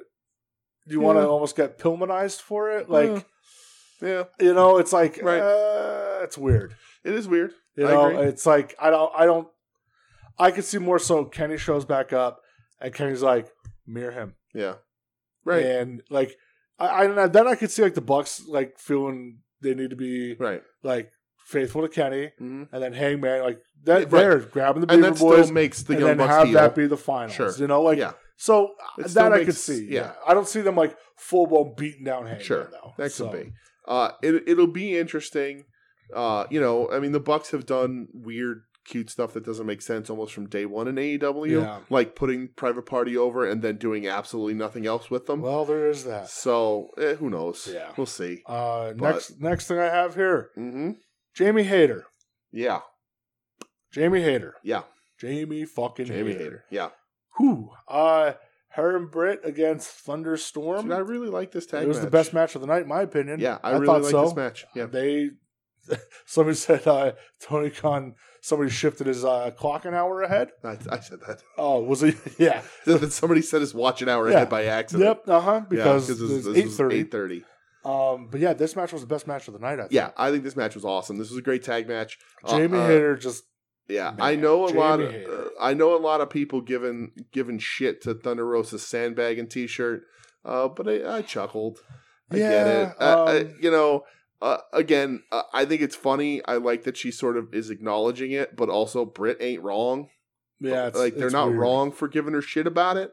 I think it was Penelope Ford like quote tweeted like the picture of her wearing the shirt and said weird flex, but okay. Right. It's super weird, but whatever. You know, she could spend the rest of her wrestling career like Bob Holly and just act like he was this completely giving professional wrster his whole career. Bob, what do you want to do with the match? Well, I say I'll beat his ass and I win.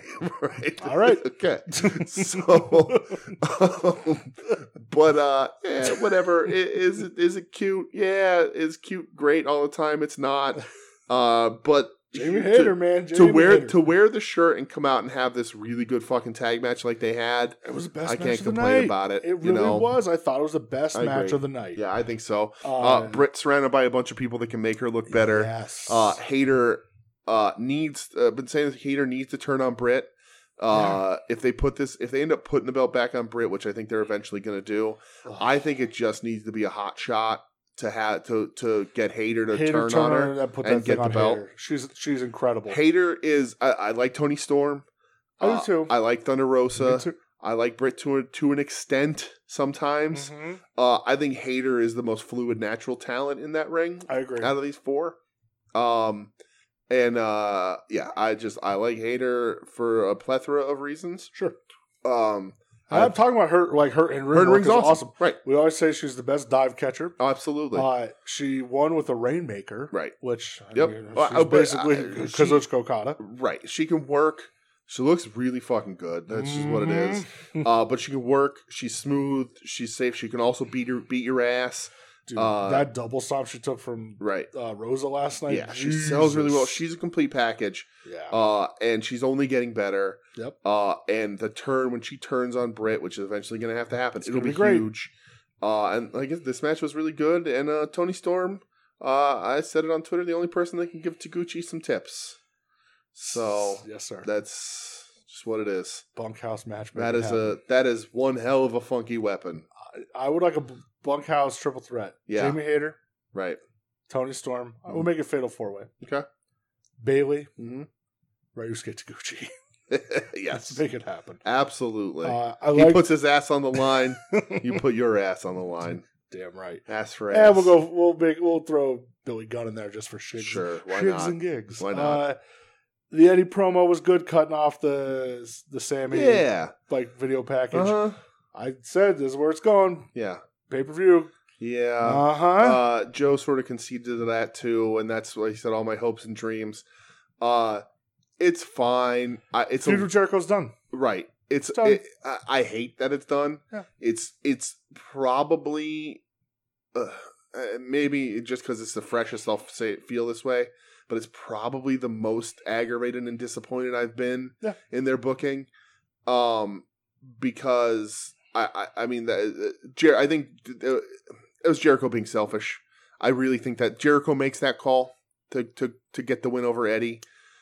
Maybe Tony Khan does. I don't know. Maybe Tony Khan thought that Eddie standing tall at the end, even though losing makes him look better. That seems more to me like a Jericho fights to go over, and his concession is, well, Eddie could do this to me at the end, and he looks tough because he throws me in the barbed wire. See, it's tough because Jericho put over OC. He sure did. He loves Eddie, right? Why wouldn't he put over Eddie? I don't know. And that's where I'm like, is that really him? Right. I don't know how much. I don't know. Whoever it is, it's aggravating and disappointing to me. It should have ended if the barbed wire match going the way it did, then it should have been over with the blood and guts match. And the one extra match being the barbed wire match after that looks odd now because it's not going anywhere. No, it's done. Because we all said, like, why do another one? Especially when you have a natural Eddie to Claudio built in that you're not doing, clearly. I said the only possible way I could see this being okay is if it ends at the pay-per-view, Jericho, Eddie, I quit match. Right. If Eddie says, if I say I quit, I'll leave the company. Right. Exactly. There it is. There's your fucking... That's the only place you could go, and it's done. Right. And they had the Claudio thing built in for naturally right there, super easy. They don't bite on it. And I get plans change, whatever. But we all sort of said when they announced that barbed wire match that, like, okay, this is weird, but maybe they're going to extend it and go somewhere. We're like, oh, there's the blow off. Eddie wins the feud. And now that they're not, it just looks like somebody was like, well, we got to keep Jericho strong, whether it be Jericho, whether it be Tony, whoever. It looks really weird now, and it's disappointing. And Eddie Sammy is a downgrade. Absolutely. The matches are going to be good.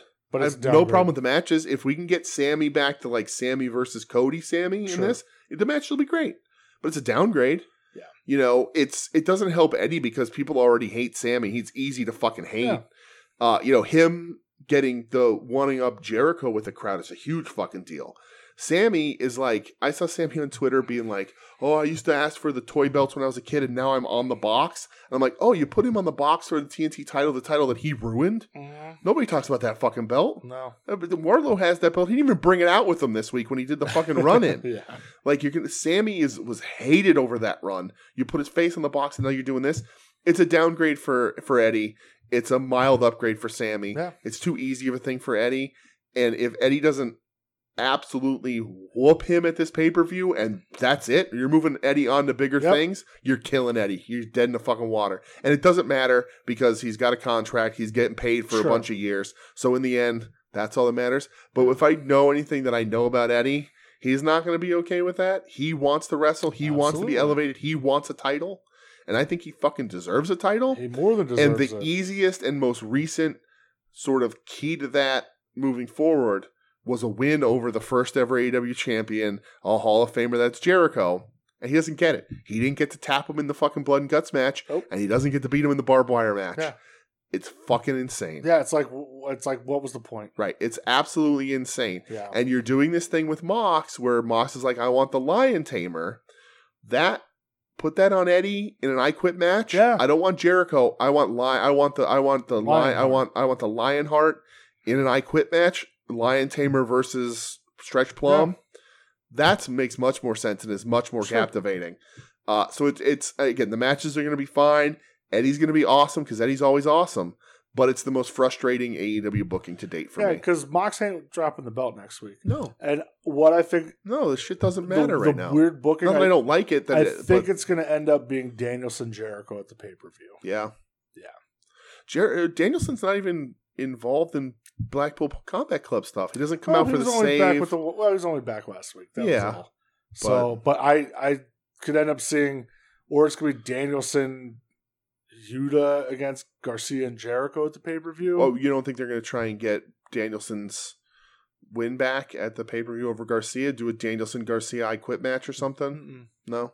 Okay. I don't see it. It's weird. And again, it's good stuff. Mox Jericho will probably be really good. Absolutely. Eddie Sammy's going to be great fucking matches. Yeah. And they're my favorite guys, so of course I want them booked to the top of the fucking card. Yeah, it's but this is one of those things that I think this Eddie stuff is universally frustrating for everybody. I agree. It's really weird. And again, this people like, and with the OC losing the Lethal and this is very late WCW. It's weird, man. When Kevin Nash goes on, does an interview and says that it reminds you of Thunder, and then the very next week you do 2 Thunder moves. Yeah. But one thing that is what it is. One thing that frustrated me. Mm-hmm. Team Taz is done. Fanute, as Taz said. Leave the memories alone. This is so. It hurts me, man. I'm a card-carrying member of right. Team Taz. You're part of Taguchi Japan. Right. I'm in Team Taz. I like to take the piss out of Team Taz for a long time. It hurts me. It's interesting. I think they could have kept it around. But I get why Taz's role is way more enhanced now. Yeah, and plus he's on TV every week. Right, he had a lot of commentary, which is great. He's great on commentary. Right, let him old Thunderstorm Jones. Right. So I get it. You had probably AEW's one of, if not their most perfect piece of television last week, universally agreed on. Amazing. So what do? Do you have a Team Taz that's just Hook and Hobbs as a heel? Well, Hook ain't a fucking heel. Right, exactly. So then is Team Taz Hook and Starks? Oh. Even though Starks just lost the belt to Hook. And Danhausen. Did you see them in that little graphic where they're on the fucking boat? Where their background on the boat?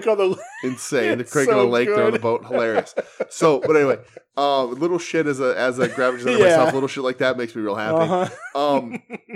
But I get it, and I like it because we've said Hobbs for a long time is a fucking star. He's got everything. Yeah. Starks has more of everything somehow. Oh my god! So it's what you do. You have their little feud, and then you send them off wherever the fuck you want them to go. And Hobbs is a legitimate threat to anybody on that roster. Absolutely, he could beat anybody on any night. Right. Hobbs to me, when I look at his size and the way they book him, and like it screams to me, Ahmed Johnson done right. Like, and I mean that in the utmost respect. I think Ahmed Johnson, the look of Ahmed Johnson, juice make sugar, is. Forgot to take my medication, Morty. Right. Ahmed Johnson. You look at Ahmed Johnson in his prime, and you're like, holy shit. Yeah. And injuries and politics and him being a complete fucking piece of shit really affected. Well, there's that. Really affected his run. But the potential was there. And when I look at Hobbs, I'm like, this is a guy, when you see him, you're like, holy shit. And he looks like a killer. He has got a good, like, mad, mean face. He does a great spine buster. He sure does. And then you have Starks, who is smaller, but, like, again, slicker than goose shit. Oh, my God. And just, like, poised and ready to go right up and take any title he fucking wants, and the crowd will go as they say, crazy he could talk him into the building. Right. It is awesome. Team Taz, I love them together. I wish Hobbs and Starks should have had that tag titles. Yep. I think they've bungled the tag titles for a good portion of their existence. Yeah. They should have had them, but it's not in the cards for them now or anywhere in the near future. You can't sit on them being a tag team doing nothing. And you can't sit on Ricky any longer. You cannot sit on Ricky. No. Sitting on Ricky, you can sit on Hobbs if you needed to. Sitting on Ricky is going to hurt Ricky more than anything. That dude he's going to explode.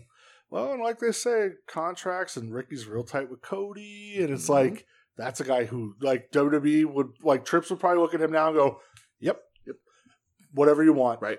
We'll bring you in. Right. And they'll treat him as Rock 2.0. Right. And Tony Khan is that's going to be a real battle. Oh, yeah, it will be. And it should be in wrestling. That always fucking happened. It was just the anniversary of Jake the Snake in WCW. Yeah. Not that Jake was, when he jumped, was anywhere near the star of potential that, Still, that was a shock. The sun was setting on Jake Roberts at that point. We didn't know how far it could possibly set, but it was beginning to set. But like, that's going to happen. That's how wrestling works. Yeah. People jump back and forth. Tony Khan's going to have some hard decisions because his bank, he's got a big bank, but it's not as limitless as WWE, the brand, can be. Sure. So that's going to be tough for him. And we talk about that a bunch, and it's going to be interesting when it comes up. So the way you counter that is you make guys happy, and you hope you get that hometown discount little kind of thing. Yeah. So Hobbs squashed some dude. Ren Jones. Ricky came out. That fucking crowd went nuts when he ran to the ring. He eats a spine buster. Oh my god, it was great. Yeah. Next thing I have, Christian Matt Hardy. Okay. Guess what, DJ? It happened. I didn't watch it. Okay. I was looking on my phone. Yeah, me too. When I heated up some leftover food I had. This was the second instance I don't care. I wouldn't waste TV time on this. Nope, not at all. I understand Put Christian against anybody else. Right, exactly. I understand you, Christian. You're trying to do something with Christian, and they did the Jungle Boy thing where he was removed from the building, yada yada yada. I get all that, but this is as effective of a segment, and like the commentary's like, "Oh, old rivals." Does anybody really give a shit about Hardys versus Team Extreme anymore, or Hardys versus Edge and Christian? Somebody perfectly had that sign in the crowd that said, "I played this match in No Mercy." Right, it's insane. So like Christian squashing somebody or having a 4 to 6 minute match with somebody where he goes over works just Even as if it was 4 to 6 here. minutes with Matt Hardy, right? I don't care. Because the purpose of this is for Christian to win, and then Jungle Boy to come through the crowd with a T-shirt that they had to very tightly crop out of the screen. Christian is a pussy, right? Or Jungle Boy with the T-shirt that says Christian's a pussy. It works just as well if it's a squash or if it's a 4 to 5 6 minute match with Hardy or whoever. It works just the fucking same. We all knew what it was for. And instead, you wheeled out Hardy, who's wearing a T-shirt now, in a fucking girdle, and it just doesn't look good. It's painful to watch. I understand you're paying the Hardys a ton of money, and I guess you want to try and get out of them. I would not put this on my TV. Nah, you could do a million other things with Christian. Yep, waste of time. You don't need to be doing this with Hardy, who's hard to move around, who is a disaster waiting to happen in the ring because his body fails at a rapid speed in these matches.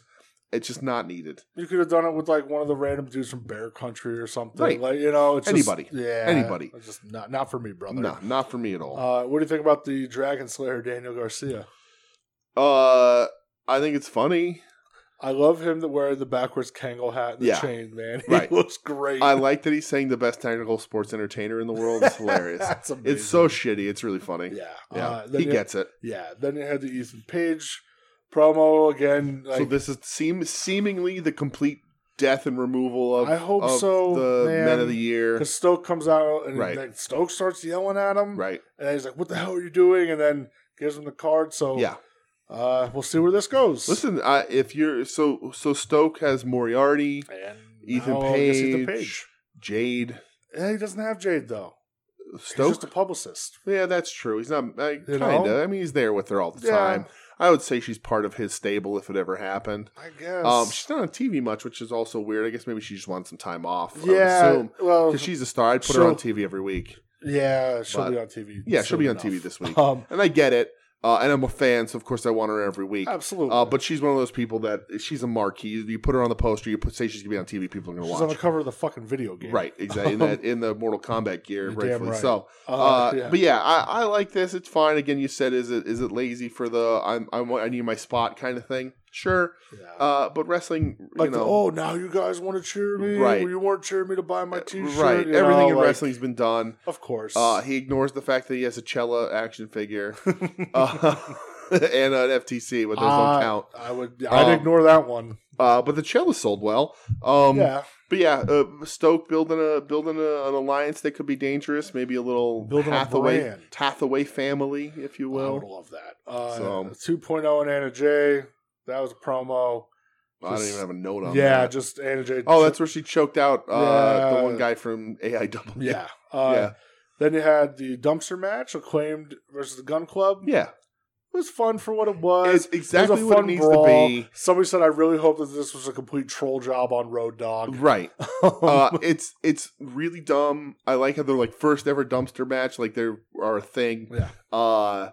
You and I both tweeting the real what happens in a dumpster match, and they had to go over the edge. If they didn't go off the ramp, it doesn't matter. They did it. It looked sick as fuck. That Max Caster elbow off the fucking entrance was wild. It was awesome. Yeah. Bowens is super smooth in that ring. Dude, the Acclaim, they're ready to blow. They really are. They are. This was fun little gimmick match for what it is. Yeah. I dumpster when on Rampage when they were like, I'm like, oh, the stipulation's a dumpster match. Well, this is going to be at least fun. Yeah.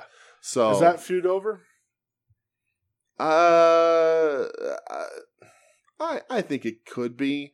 I don't think there's any reason for you to get the Gun Club a win back or anything. Yeah, you blow the feud off in a gimmick match, right? Exactly. Which is exactly what this was. Yeah, so. I think they're ready to move on and up. Gun Club ain't ready yet, unfortunately.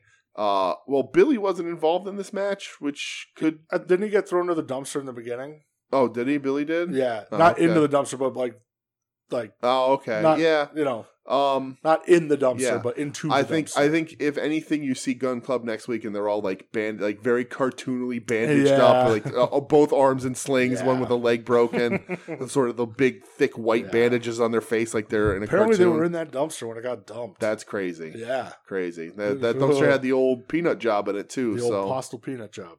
Yeah, I liked it. It's funny. Yeah, it was.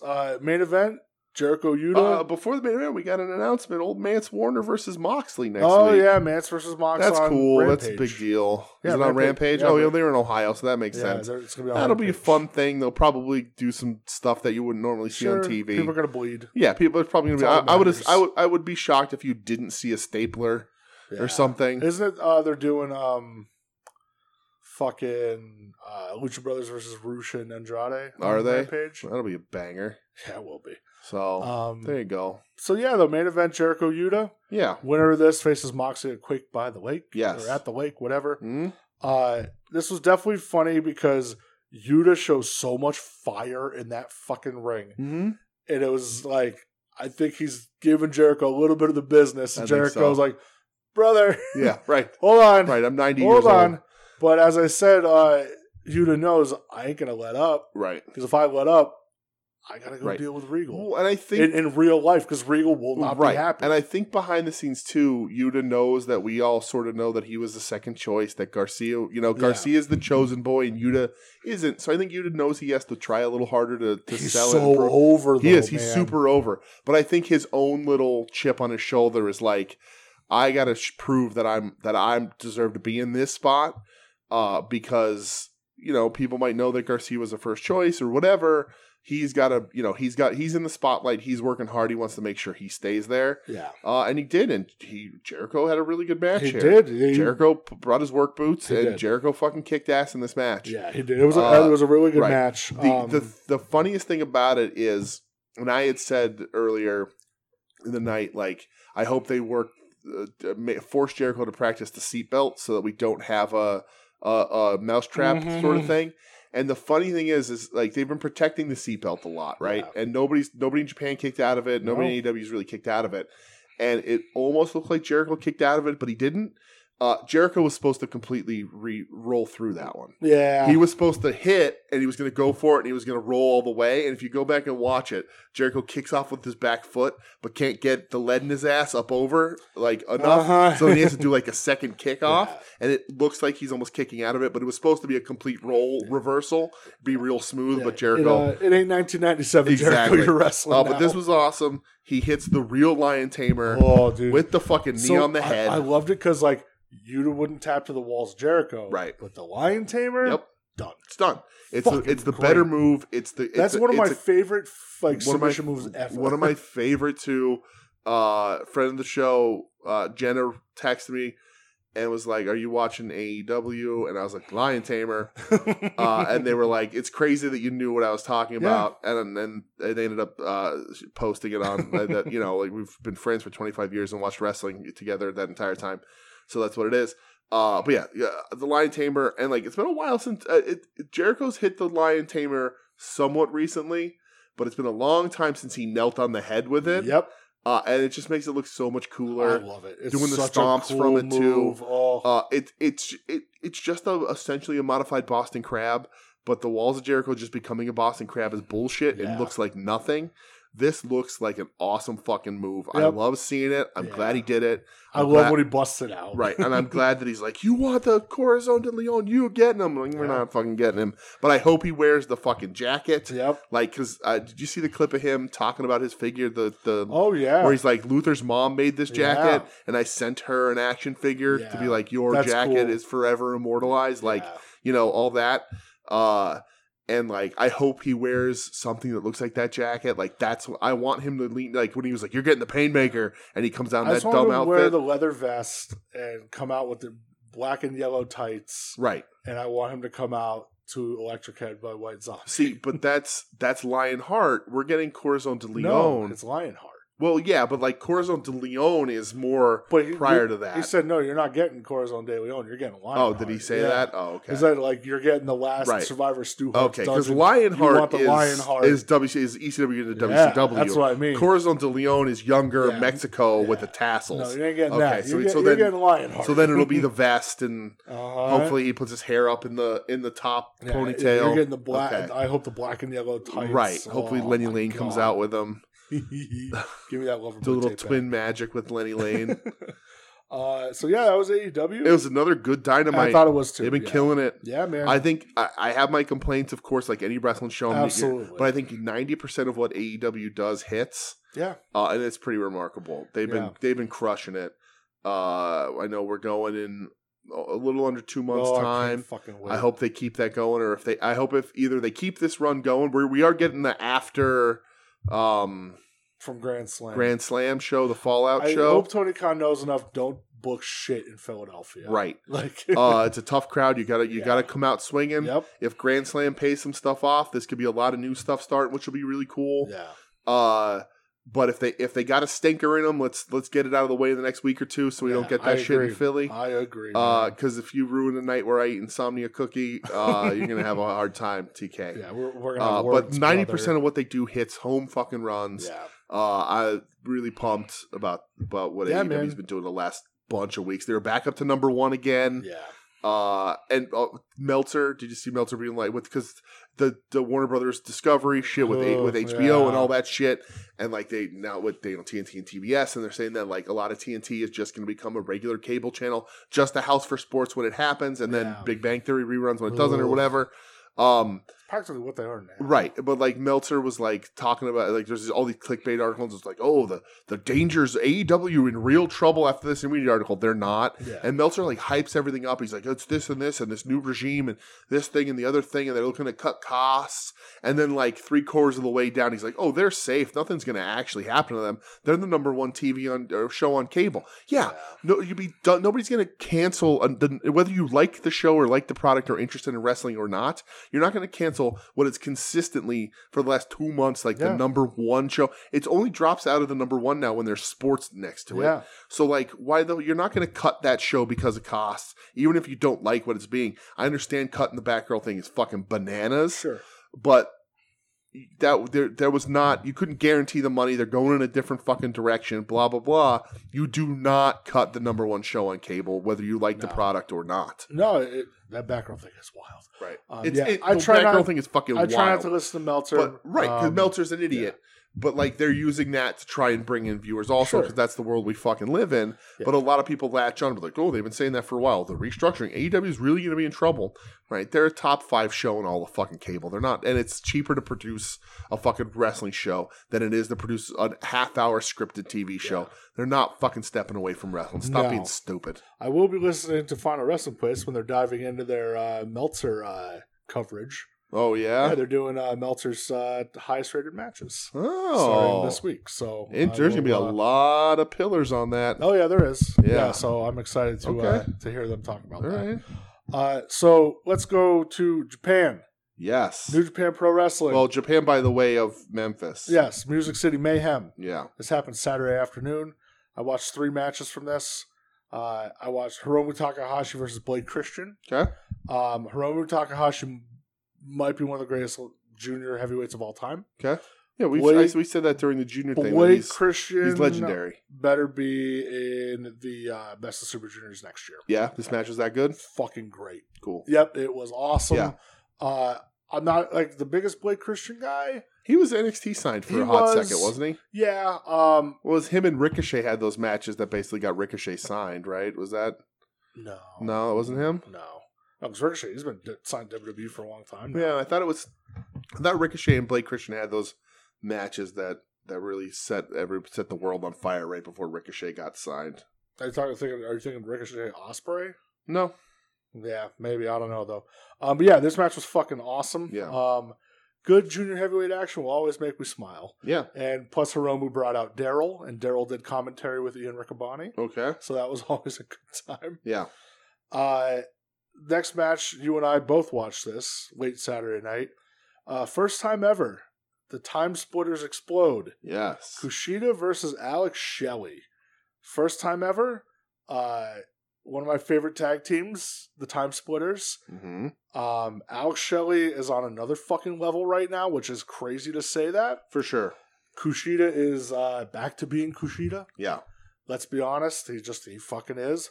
This match was awesome. Yeah, for sure. This match goes, I think, was it 20 minutes? The 20-minute time limit? It was 20 minutes. It was 20 minutes. That's right. This match was fucking great. Yeah, it was awesome. We watched this together. It was fucking great. Yeah. I didn't watch anything but this from this show. That's a lie. Oh, is it? Yeah. What else did we? Oh, that's right. We did watch the main event, didn't we? Yeah. Yeah, this was, I love these guys. Alex Shelley retweeted us, because I said because I said how glad I was that they're buddies. Yeah. I love the Time Splitters. I know Kushida wants it in Japan, in the Dome. Yeah. This match was awesome. These two guys at the top of their game. Shelley, we talked about when we were watching it, that Shelley needs to be somewhere. It's a travesty. Yeah, it hurts. And like we talked about, he probably doesn't want to be anywhere. No, he may not want to be. But man, I'd love to see him just hold that TNA belt once. Yeah. Just once, so I can be a happy man. He's fucking great. Kushida's great, and this was great. Yeah. And then, main event, Jon Moxley versus El Desperado. Yes. We did watch this. Kind of a mismatch. Like, a lot of people are like, oh, El Desperado. But El Desperado thinks he's a deathmatch guy now because he had a match with Jun Kasai and survived. Right. And Moxley said, okay, you think you're a tough guy? Fine, we'll do this. And also, I'm mad at you for disrespecting Jun Kasai's wife. He's like, I love Crazy Monkey. Yes. This was kind of a death match, I'd say. Barbed wire boards everywhere. Both bleeding. Soda can board. Right. I think it was more of a hardcore match until the skewers happened. Oh yeah, the skewers happened. Yeah, I think the skewer is sort of a deathmatch sign that pushes it, walks it over a ledge. Jon Moxley loves pro wrestling. Mm-hmm. When he's doing this at like 3:00 in the afternoon in the middle of like a StarCast convention. Yeah. Just, hey, fuck it. Why not? Like, I'm going to help Desperado here. I thought this match was a bunch of fun too. Mm-hmm. It was a good fucking time. So, New Japan put on 3 good matches on that card, in my opinion. Yeah. Maybe there are others that might be good too, but these 3 jumped out. You know what? 6 hours ago? What? As of Fightful, Blake Christian signed with Ring of Honor AEW. Really? Yeah. Where did it say that? Right here.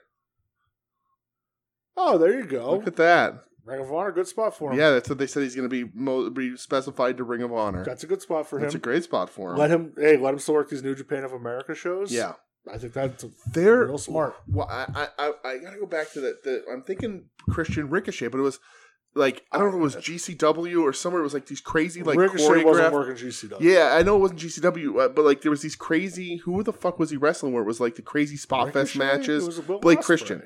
Oh, Blake Christian. Yeah. Christian had some breakout matches a couple of years ago. It was him and Alex Zane. No, it wasn't. Because they both got signed at the same time. Yeah. I don't know. I somebody out there screaming at Ricochet, he's been signed since like 2017? I don't know. 18 maybe? I don't know. Yeah.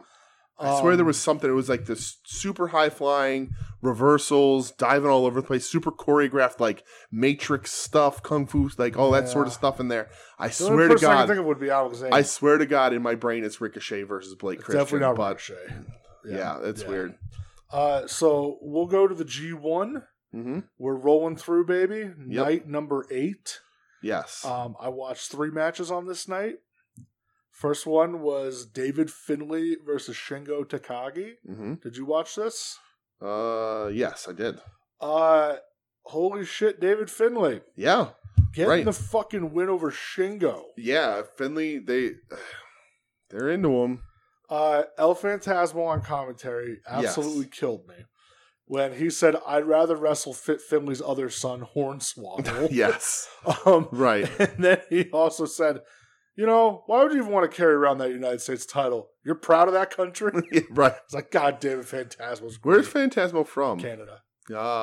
Makes sense. Yeah. My favorite part is when Kevin Kelly calls a Blue Thunder Bomb a Falcon Arrow, and EOP's like, what? Yeah. And then corrects him. It was really funny. Phantasmo on commentary was great. Yeah.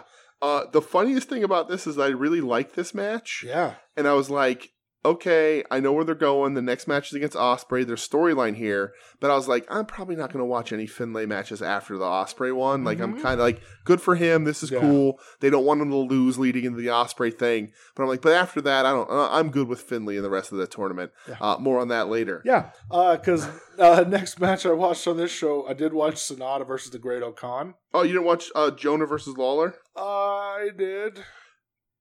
Right. That's why I want to talk about this. Jonah's disappointing in Japan. Jonah hasn't had an opponent yet that I think he matches up well with. Okay. This week there's a match where it's him versus Cobb. Right. That'll be interesting. I think it's him versus Jay White this week too. The crowd is not behind him. No.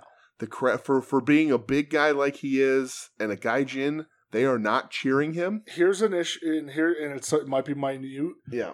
His theme music is boring. Right. And it comes out and it's just like very Jonah. Yeah. And Lawler, they like Lawler. They cheer for Lawler. And the other thing too is like Lawler hits kind of hard and Jonah throws his stuff light. Yeah. And like for a guy that size to endear yourself to the crowd over there, lay him in. Be a monster. The one good thing was the crowd reacted when Jonah hit his finish. Yeah. The splash off the top, they thought that was cool. Because that's awesome. But other than that, it's quiet. It was dead ass. This was lifeless. Right, lifeless. And I said to you before we recorded, I didn't watch the next day's shows. Well, there weren't a ton of good things on there, but like this crowd to me didn't connect with what was in the ring that often. And I know they can't cheer still, but like they usually like clap and stomp, and they weren't even doing that really. They were clapping occasionally in these matches. They did zero favors to Jonah by having his first G1 match, him getting Yano'd. Yeah. Zero favors. Right. First time out, first exposure makes him look weak. You don't do that. But he's not connecting. I liked him in NXT a lot, and he's not the same guy here. I don't know. He looks a little lost. I think we've said that about him before. Yeah. I don't think he knows what he is right now in a post NXT world.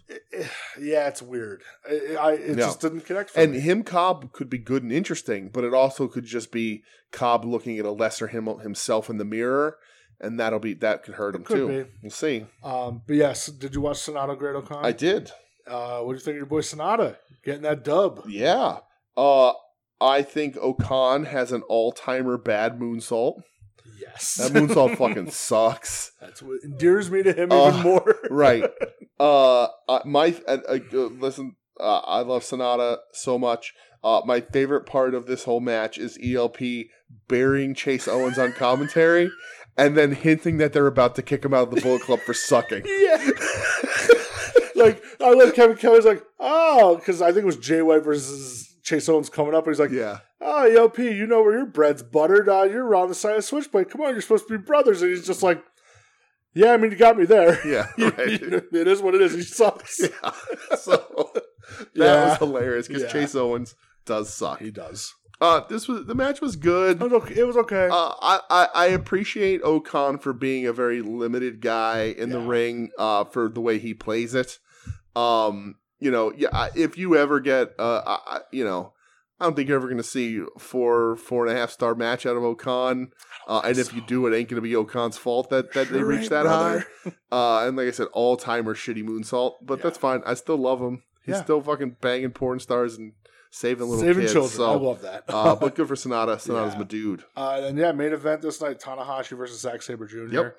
This was fucking great. This was really good. How are you liking all your roll up finishes this tournament, man? It gives me life. What did you think about the end of this match? I like that Tana caught him. Yep. Caught him sleeping a little bit. He caught him with a roll up, and Red Shoes didn't see that Sabre was under the rope. Yep. I love the end when Tana and Sabre were talking back and forth to each other. Sabre's like, "You got me." Yep. Right. You know, like right. But yeah, this match was and it awesome. fits with Sabre's personality. You can't slip up. If you let your foot off the gas for a second, he's going to catch you and stretch you. And Tana just experienced enough to know how to get out of it and pull one out from nowhere. This was good too. Yeah. I like Tana. Tana's the man. Yeah. Night 9, the only match I watched. Okay, you went back and watched one. I didn't watch. I did because at first I was like, I'm not watching anything. But then I looked at the lineup again. I went, I guess I'll watch it. Yeah. Jeff Cobb, Lance Archer. This would be the one I thought about watching this. Because Cobb is good, so I like him sometimes. Sometimes I don't, but I like G1 Archer. Yeah, this match, it wasn't anything blow away. Like if you don't watch it, you're fine. Right. Two big guys being athletic and throwing each other around, which is always nice. Cobb wins. Okay. When Cobb went for the tour of the islands, like his right leg almost got stuck in the mat a bit, and like looked like his knee twisted a bit. And I went, because Archer's a big dude to be doing that too. Like I get it, Cobb is strong as fuck, but he's a big guy. Yeah. But yeah, Cobb beat Archer. Okay. That's the first Archer match I think I watched this tournament. I don't think I watched another one. We talked about him last week. I watched it where he's dressed in all white, like Shawn Michaels. Yeah. The night 10, I watched 3 matches this night. Me too. Great-O-Khan versus Tomohiro Ishii. Yep. Great-O-Khan wins. Ishii all but eliminated from contention anywhere. A little talk that this might be Ishii's last G1. Yeah? Mm-hmm. Talks of him slowing down. Okay. Which makes me real sad. I mean, I think he looked great. I get it. Match was awesome, I thought. They're never going to do anything with him. No. He's an older man. Yeah. I honestly, again, not my company, so they're not. Sure. But if it was mine, I would put a belt on him, even if it's just for a fucking week. Yeah. Have him get one over on somebody and just hold that belt. The fans will go fucking nuts. They love him. And then, just give him that moment in the sun and then have him drop it. It doesn't matter. Give it to him. I hope it's not his last G1 because he's consistent. Even this match is good. Yeah, he's Mr. G1. Okan gets the win, and I get it. Ishii's job the last couple of years has been go out on your back for these young guys. That's fine. I hate that they eliminate him this early and sort of treat him like that. Is he officially eliminated yet? No, but he might be. I think he wins out. Win out, Ishii. I think he has to win out and needs help. Everybody, and help.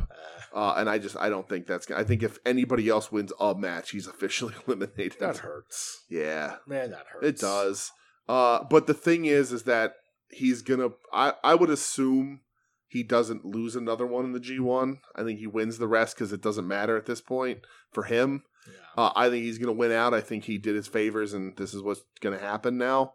But it's a shame. I love that dude. Yeah, but he's an older guy. But the match was really good. Match was good, and he's had arm problems for a long time. Yeah. And his style, if your arms start to go, that's what else you got. It. So, yeah. Next, I watched Kenta versus Hiroki Goto. I watched this one. Kenta apparently now is obsessed with Hiroki Goto's staff that he carries to the ring. Yes. The fuck?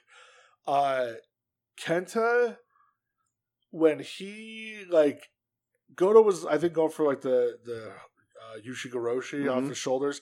And when he kneed Goto in the face, that was cool as shit. Yeah. The rest of the match was okay. This was my match of the week up to this point. Really? It was. Okay. And I was mad because the crowd didn't get behind it. See, it didn't. Something about it didn't connect for me. Yeah. I like this match a lot. I thought it was just okay. I think they hit each other hard. I think they had good chemistry. I think this match felt, for me, out of what I watched, the biggest up to this point. Sort of like this match. I don't want to say that the rest of the week was weaker matchups, but there weren't a ton of marquee in there of of guys who had potential, like two guys who had potential to win the whole thing, working each other. There wasn't a lot of those matchups. I mean, if you go back to what we talked about, like Finley, Shingo, nobody thinks either of those dudes is winning anything. Jonah Lawler, Okan Sonata, like these aren't the headline matchups. I think this one was the first one that Zack Sabre probably too has that high up there. But to me, this is two guys who could probably win it. This is a sort of a marquee meeting in the middle of the tournament. Yeah. So I like this match. I think they hit each other hard. I think they worked off each other really well. I think the crowd didn't really get behind them, which pissed me off. But Kenta wins Goto's first loss. It is Kenta's first win. Yeah. Yeah, I like this match. Up to this point, my match of the week. I really dug it. But like they were saying, up to this point. I got to qualify. Last match I watched. Because this match surprised the shit out of me. I was not expecting it. So David Finlay versus Will Ospreay. Yeah. Finlay carrying around Ospreay's U.S. title. Yep. Dude, when Ospreay hit that ring. Yeah. Oh, best part of this match is that they immediately started beating the shit out of each other. Dude, he flattened Finlay. Right. Like, I was like, holy shit. This was intense. Yeah. This match felt like a fight. This is the match of the week of the G1 for sure. Absolutely. I was like, okay, well, and like I said before, I was gonna watch. Okay, I was watching Finlay out here. Yeah. I'm like, Ospreay's gonna win to get his belt back, and that's it for Finlay. He's had his little shine. Now he's gonna go out on his back. Yeah. Well, we said last week, like when this all was being set up, we're like, Ospreay's gonna fucking steamroll him. Right. And he comes in there. It's hard hitting. It's brutal. It's emotional. And at the end of the day, Finlay wins. Finlay pinned Will Ospreay. Gives Ospreay the title and says, "You can have it back. Yep, but it's mine. The first time when we're done with this tournament, you want to give somebody a shot. It's mine." Finlay has 6 points. Finlay leads the D block. What the fuck?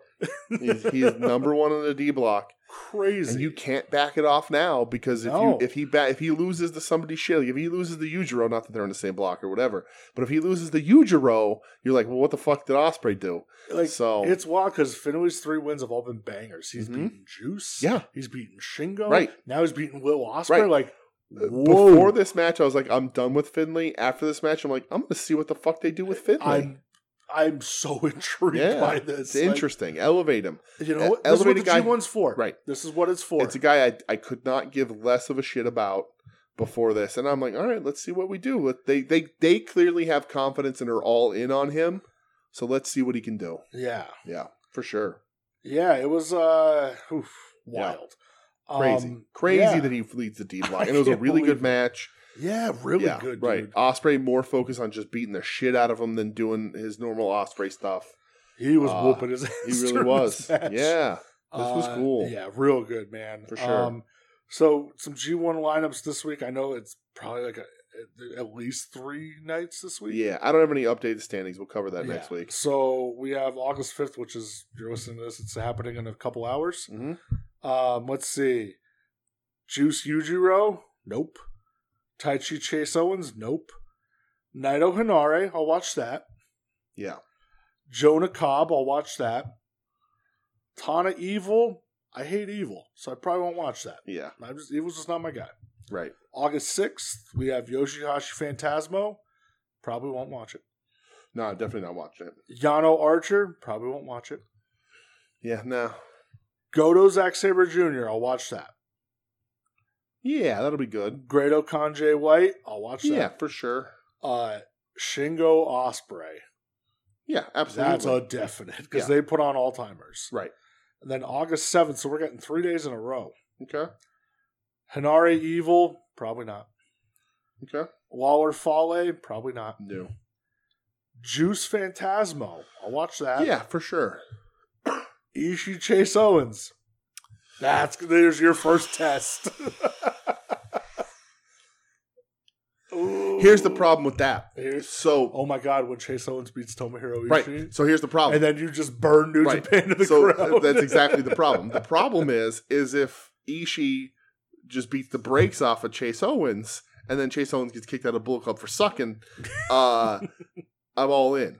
Right? Uh-huh. But if Chase Owens beats Ishii, it runs the risk of me not watching any more of the G1. So, oh no! So it's very interesting. If I don't watch it and I see that Chase Owens wins, I can just walk past it and not watch it and not worry about it. But if I watch it without knowing and Chase Owens wins, it will seriously put a problem in my way of finishing the G1. Just know if you wake up to a text that morning just saying, "Hey pal, how are things?" Right.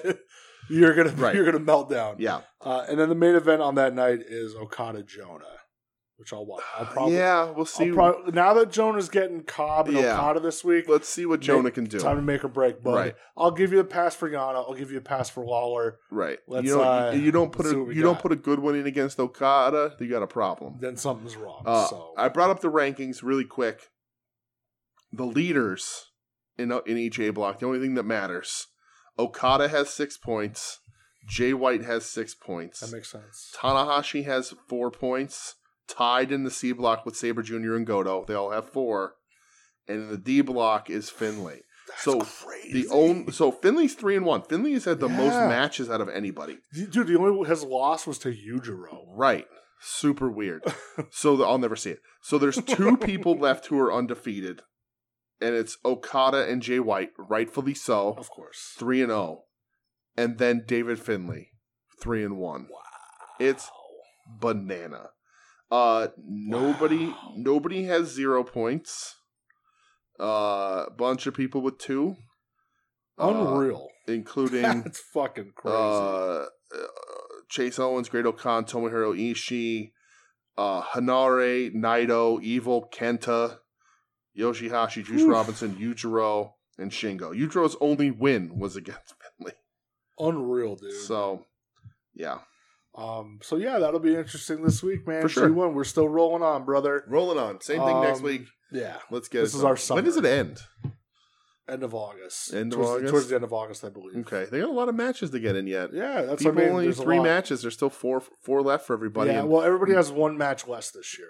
Yeah, right. Everybody has 6 matches. Oh, everybody has 6 matches. No, 7.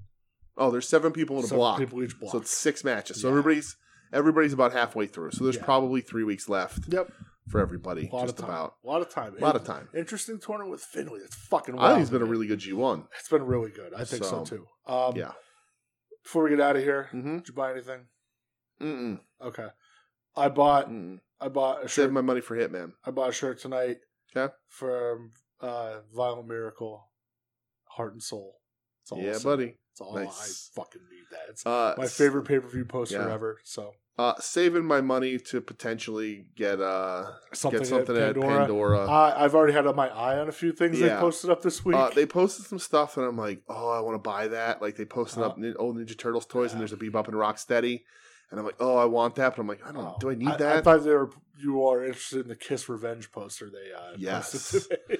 But like the Ninja Turtle stuff is always going to be a pull to me because I had them almost all of them when I was a kid. I still have my Samurai Leo, and a couple of years back I bought a complete Usagi Yojimbo with the weapons and everything. There's potential for danger on this trip on Sunday. That's the problem. I am on a need-only basis. Yeah. I have to need it to buy it because if I go on a want basis, I will be divorced. So you're not going to buy the Sergeant Craig Pittman WCW figure? Did they have one? Yeah. That might happen. See? That's what Did they ever make a Firebreaker Chip action figure? No, but they did make an old Big Josh Galoob. Yeah, that one's expensive, though. That's right. Because it's UK exclusive, What if they have a Dustin Rhodes Galoob there for a good price? A good price would still be out of my price range. What if you fainted?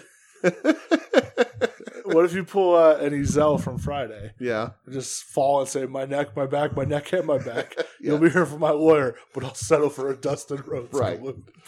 That's TK should get on that that should be the next Legacy or Luminaries thing. Yeah, there's a lot of Luminaries. There's a lot they can do, but a natural, like make the vest and everything, that'd be pretty rad. That'd be perfect. So you, myself, and our brother Tim from Final Wrestling Place, we're making the trek on Sunday to meet the Hitman. Yes, indeed. I don't know what shirt I'm going to wear yet. I might wear my Hakushi shirt. Ooh. It's a good plan. Right? See, it's a good idea. You know so here's what I was thinking. I was thinking about that this week.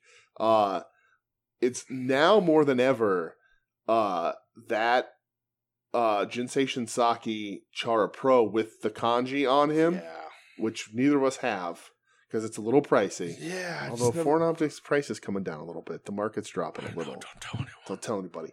I almost bought that tenor the other day. Yeah. That tenor was so good. I know. Put a lot of cool stuff up. Yeah, thank you. That Chara Pro Hakushi with the kanji on it is looking much, much better because that new Hitman's coming out and it's an ultimate and it's going to have extra heads. So you just put one of the heads in Jinsei Shinsaki's hands. God. And it's perfect because it'll be a little bigger, right? Because the elites and ultimates are bigger scale than the Chara Pro. But if you look back on that, the Hitman head is like too big when Shinsaki used to carry it around, when Hakushi carried it around. So you can enhance that Chara Pro by making it hold a decapitated Hitman. Makes that figure so much fucking cooler. You're costing me money. Nobody talks about that feud. Nobody does. It's one of my fucking good was that. One of my favorites. I'm good. Because Brett's in it. Everything about Brett is good. It's one of my favorites. That's great. I wear that fucking Hakushi shirt. I'm probably going to wear that Hakushi That's awesome. shirt. Yeah. Do that. I was going to wear my Stinger shirt. You should. Just because he loved working with Sting. He talks about that all the time. But I think I'm going to wear my Hakushi if I had an El Dandy shirt.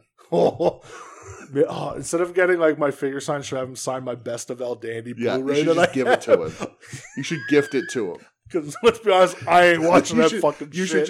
You should bring it with you and be like, if you want this, you can have it. Because I know, who am I? Yeah, who am I to doubt El Dandy? Oh my God. Yeah. He probably won't take it. No. Dude, man, I'll never forget when I opened up the package and I saw that and I went, really? Hey, listen. That's the one that I'll probably never get watched. Right. But yeah, that's all I got, my man. So right. If you want to hit the old pluggies. Is there anything else we have to talk about? You're looking at me like we have other shit. Not at all. I think we had enough. No, I just saw some guy in the major groups the other day flipping 4 fucking Zeuses from the No Holds Barred sets. People are crazy. Yeah, people are fucking nuts. Absolutely crazy. People ordering like 5-6 ultimates to use as custom fodder. That I just don't understand, dude. Insane to me. I don't get it. Absolutely insane.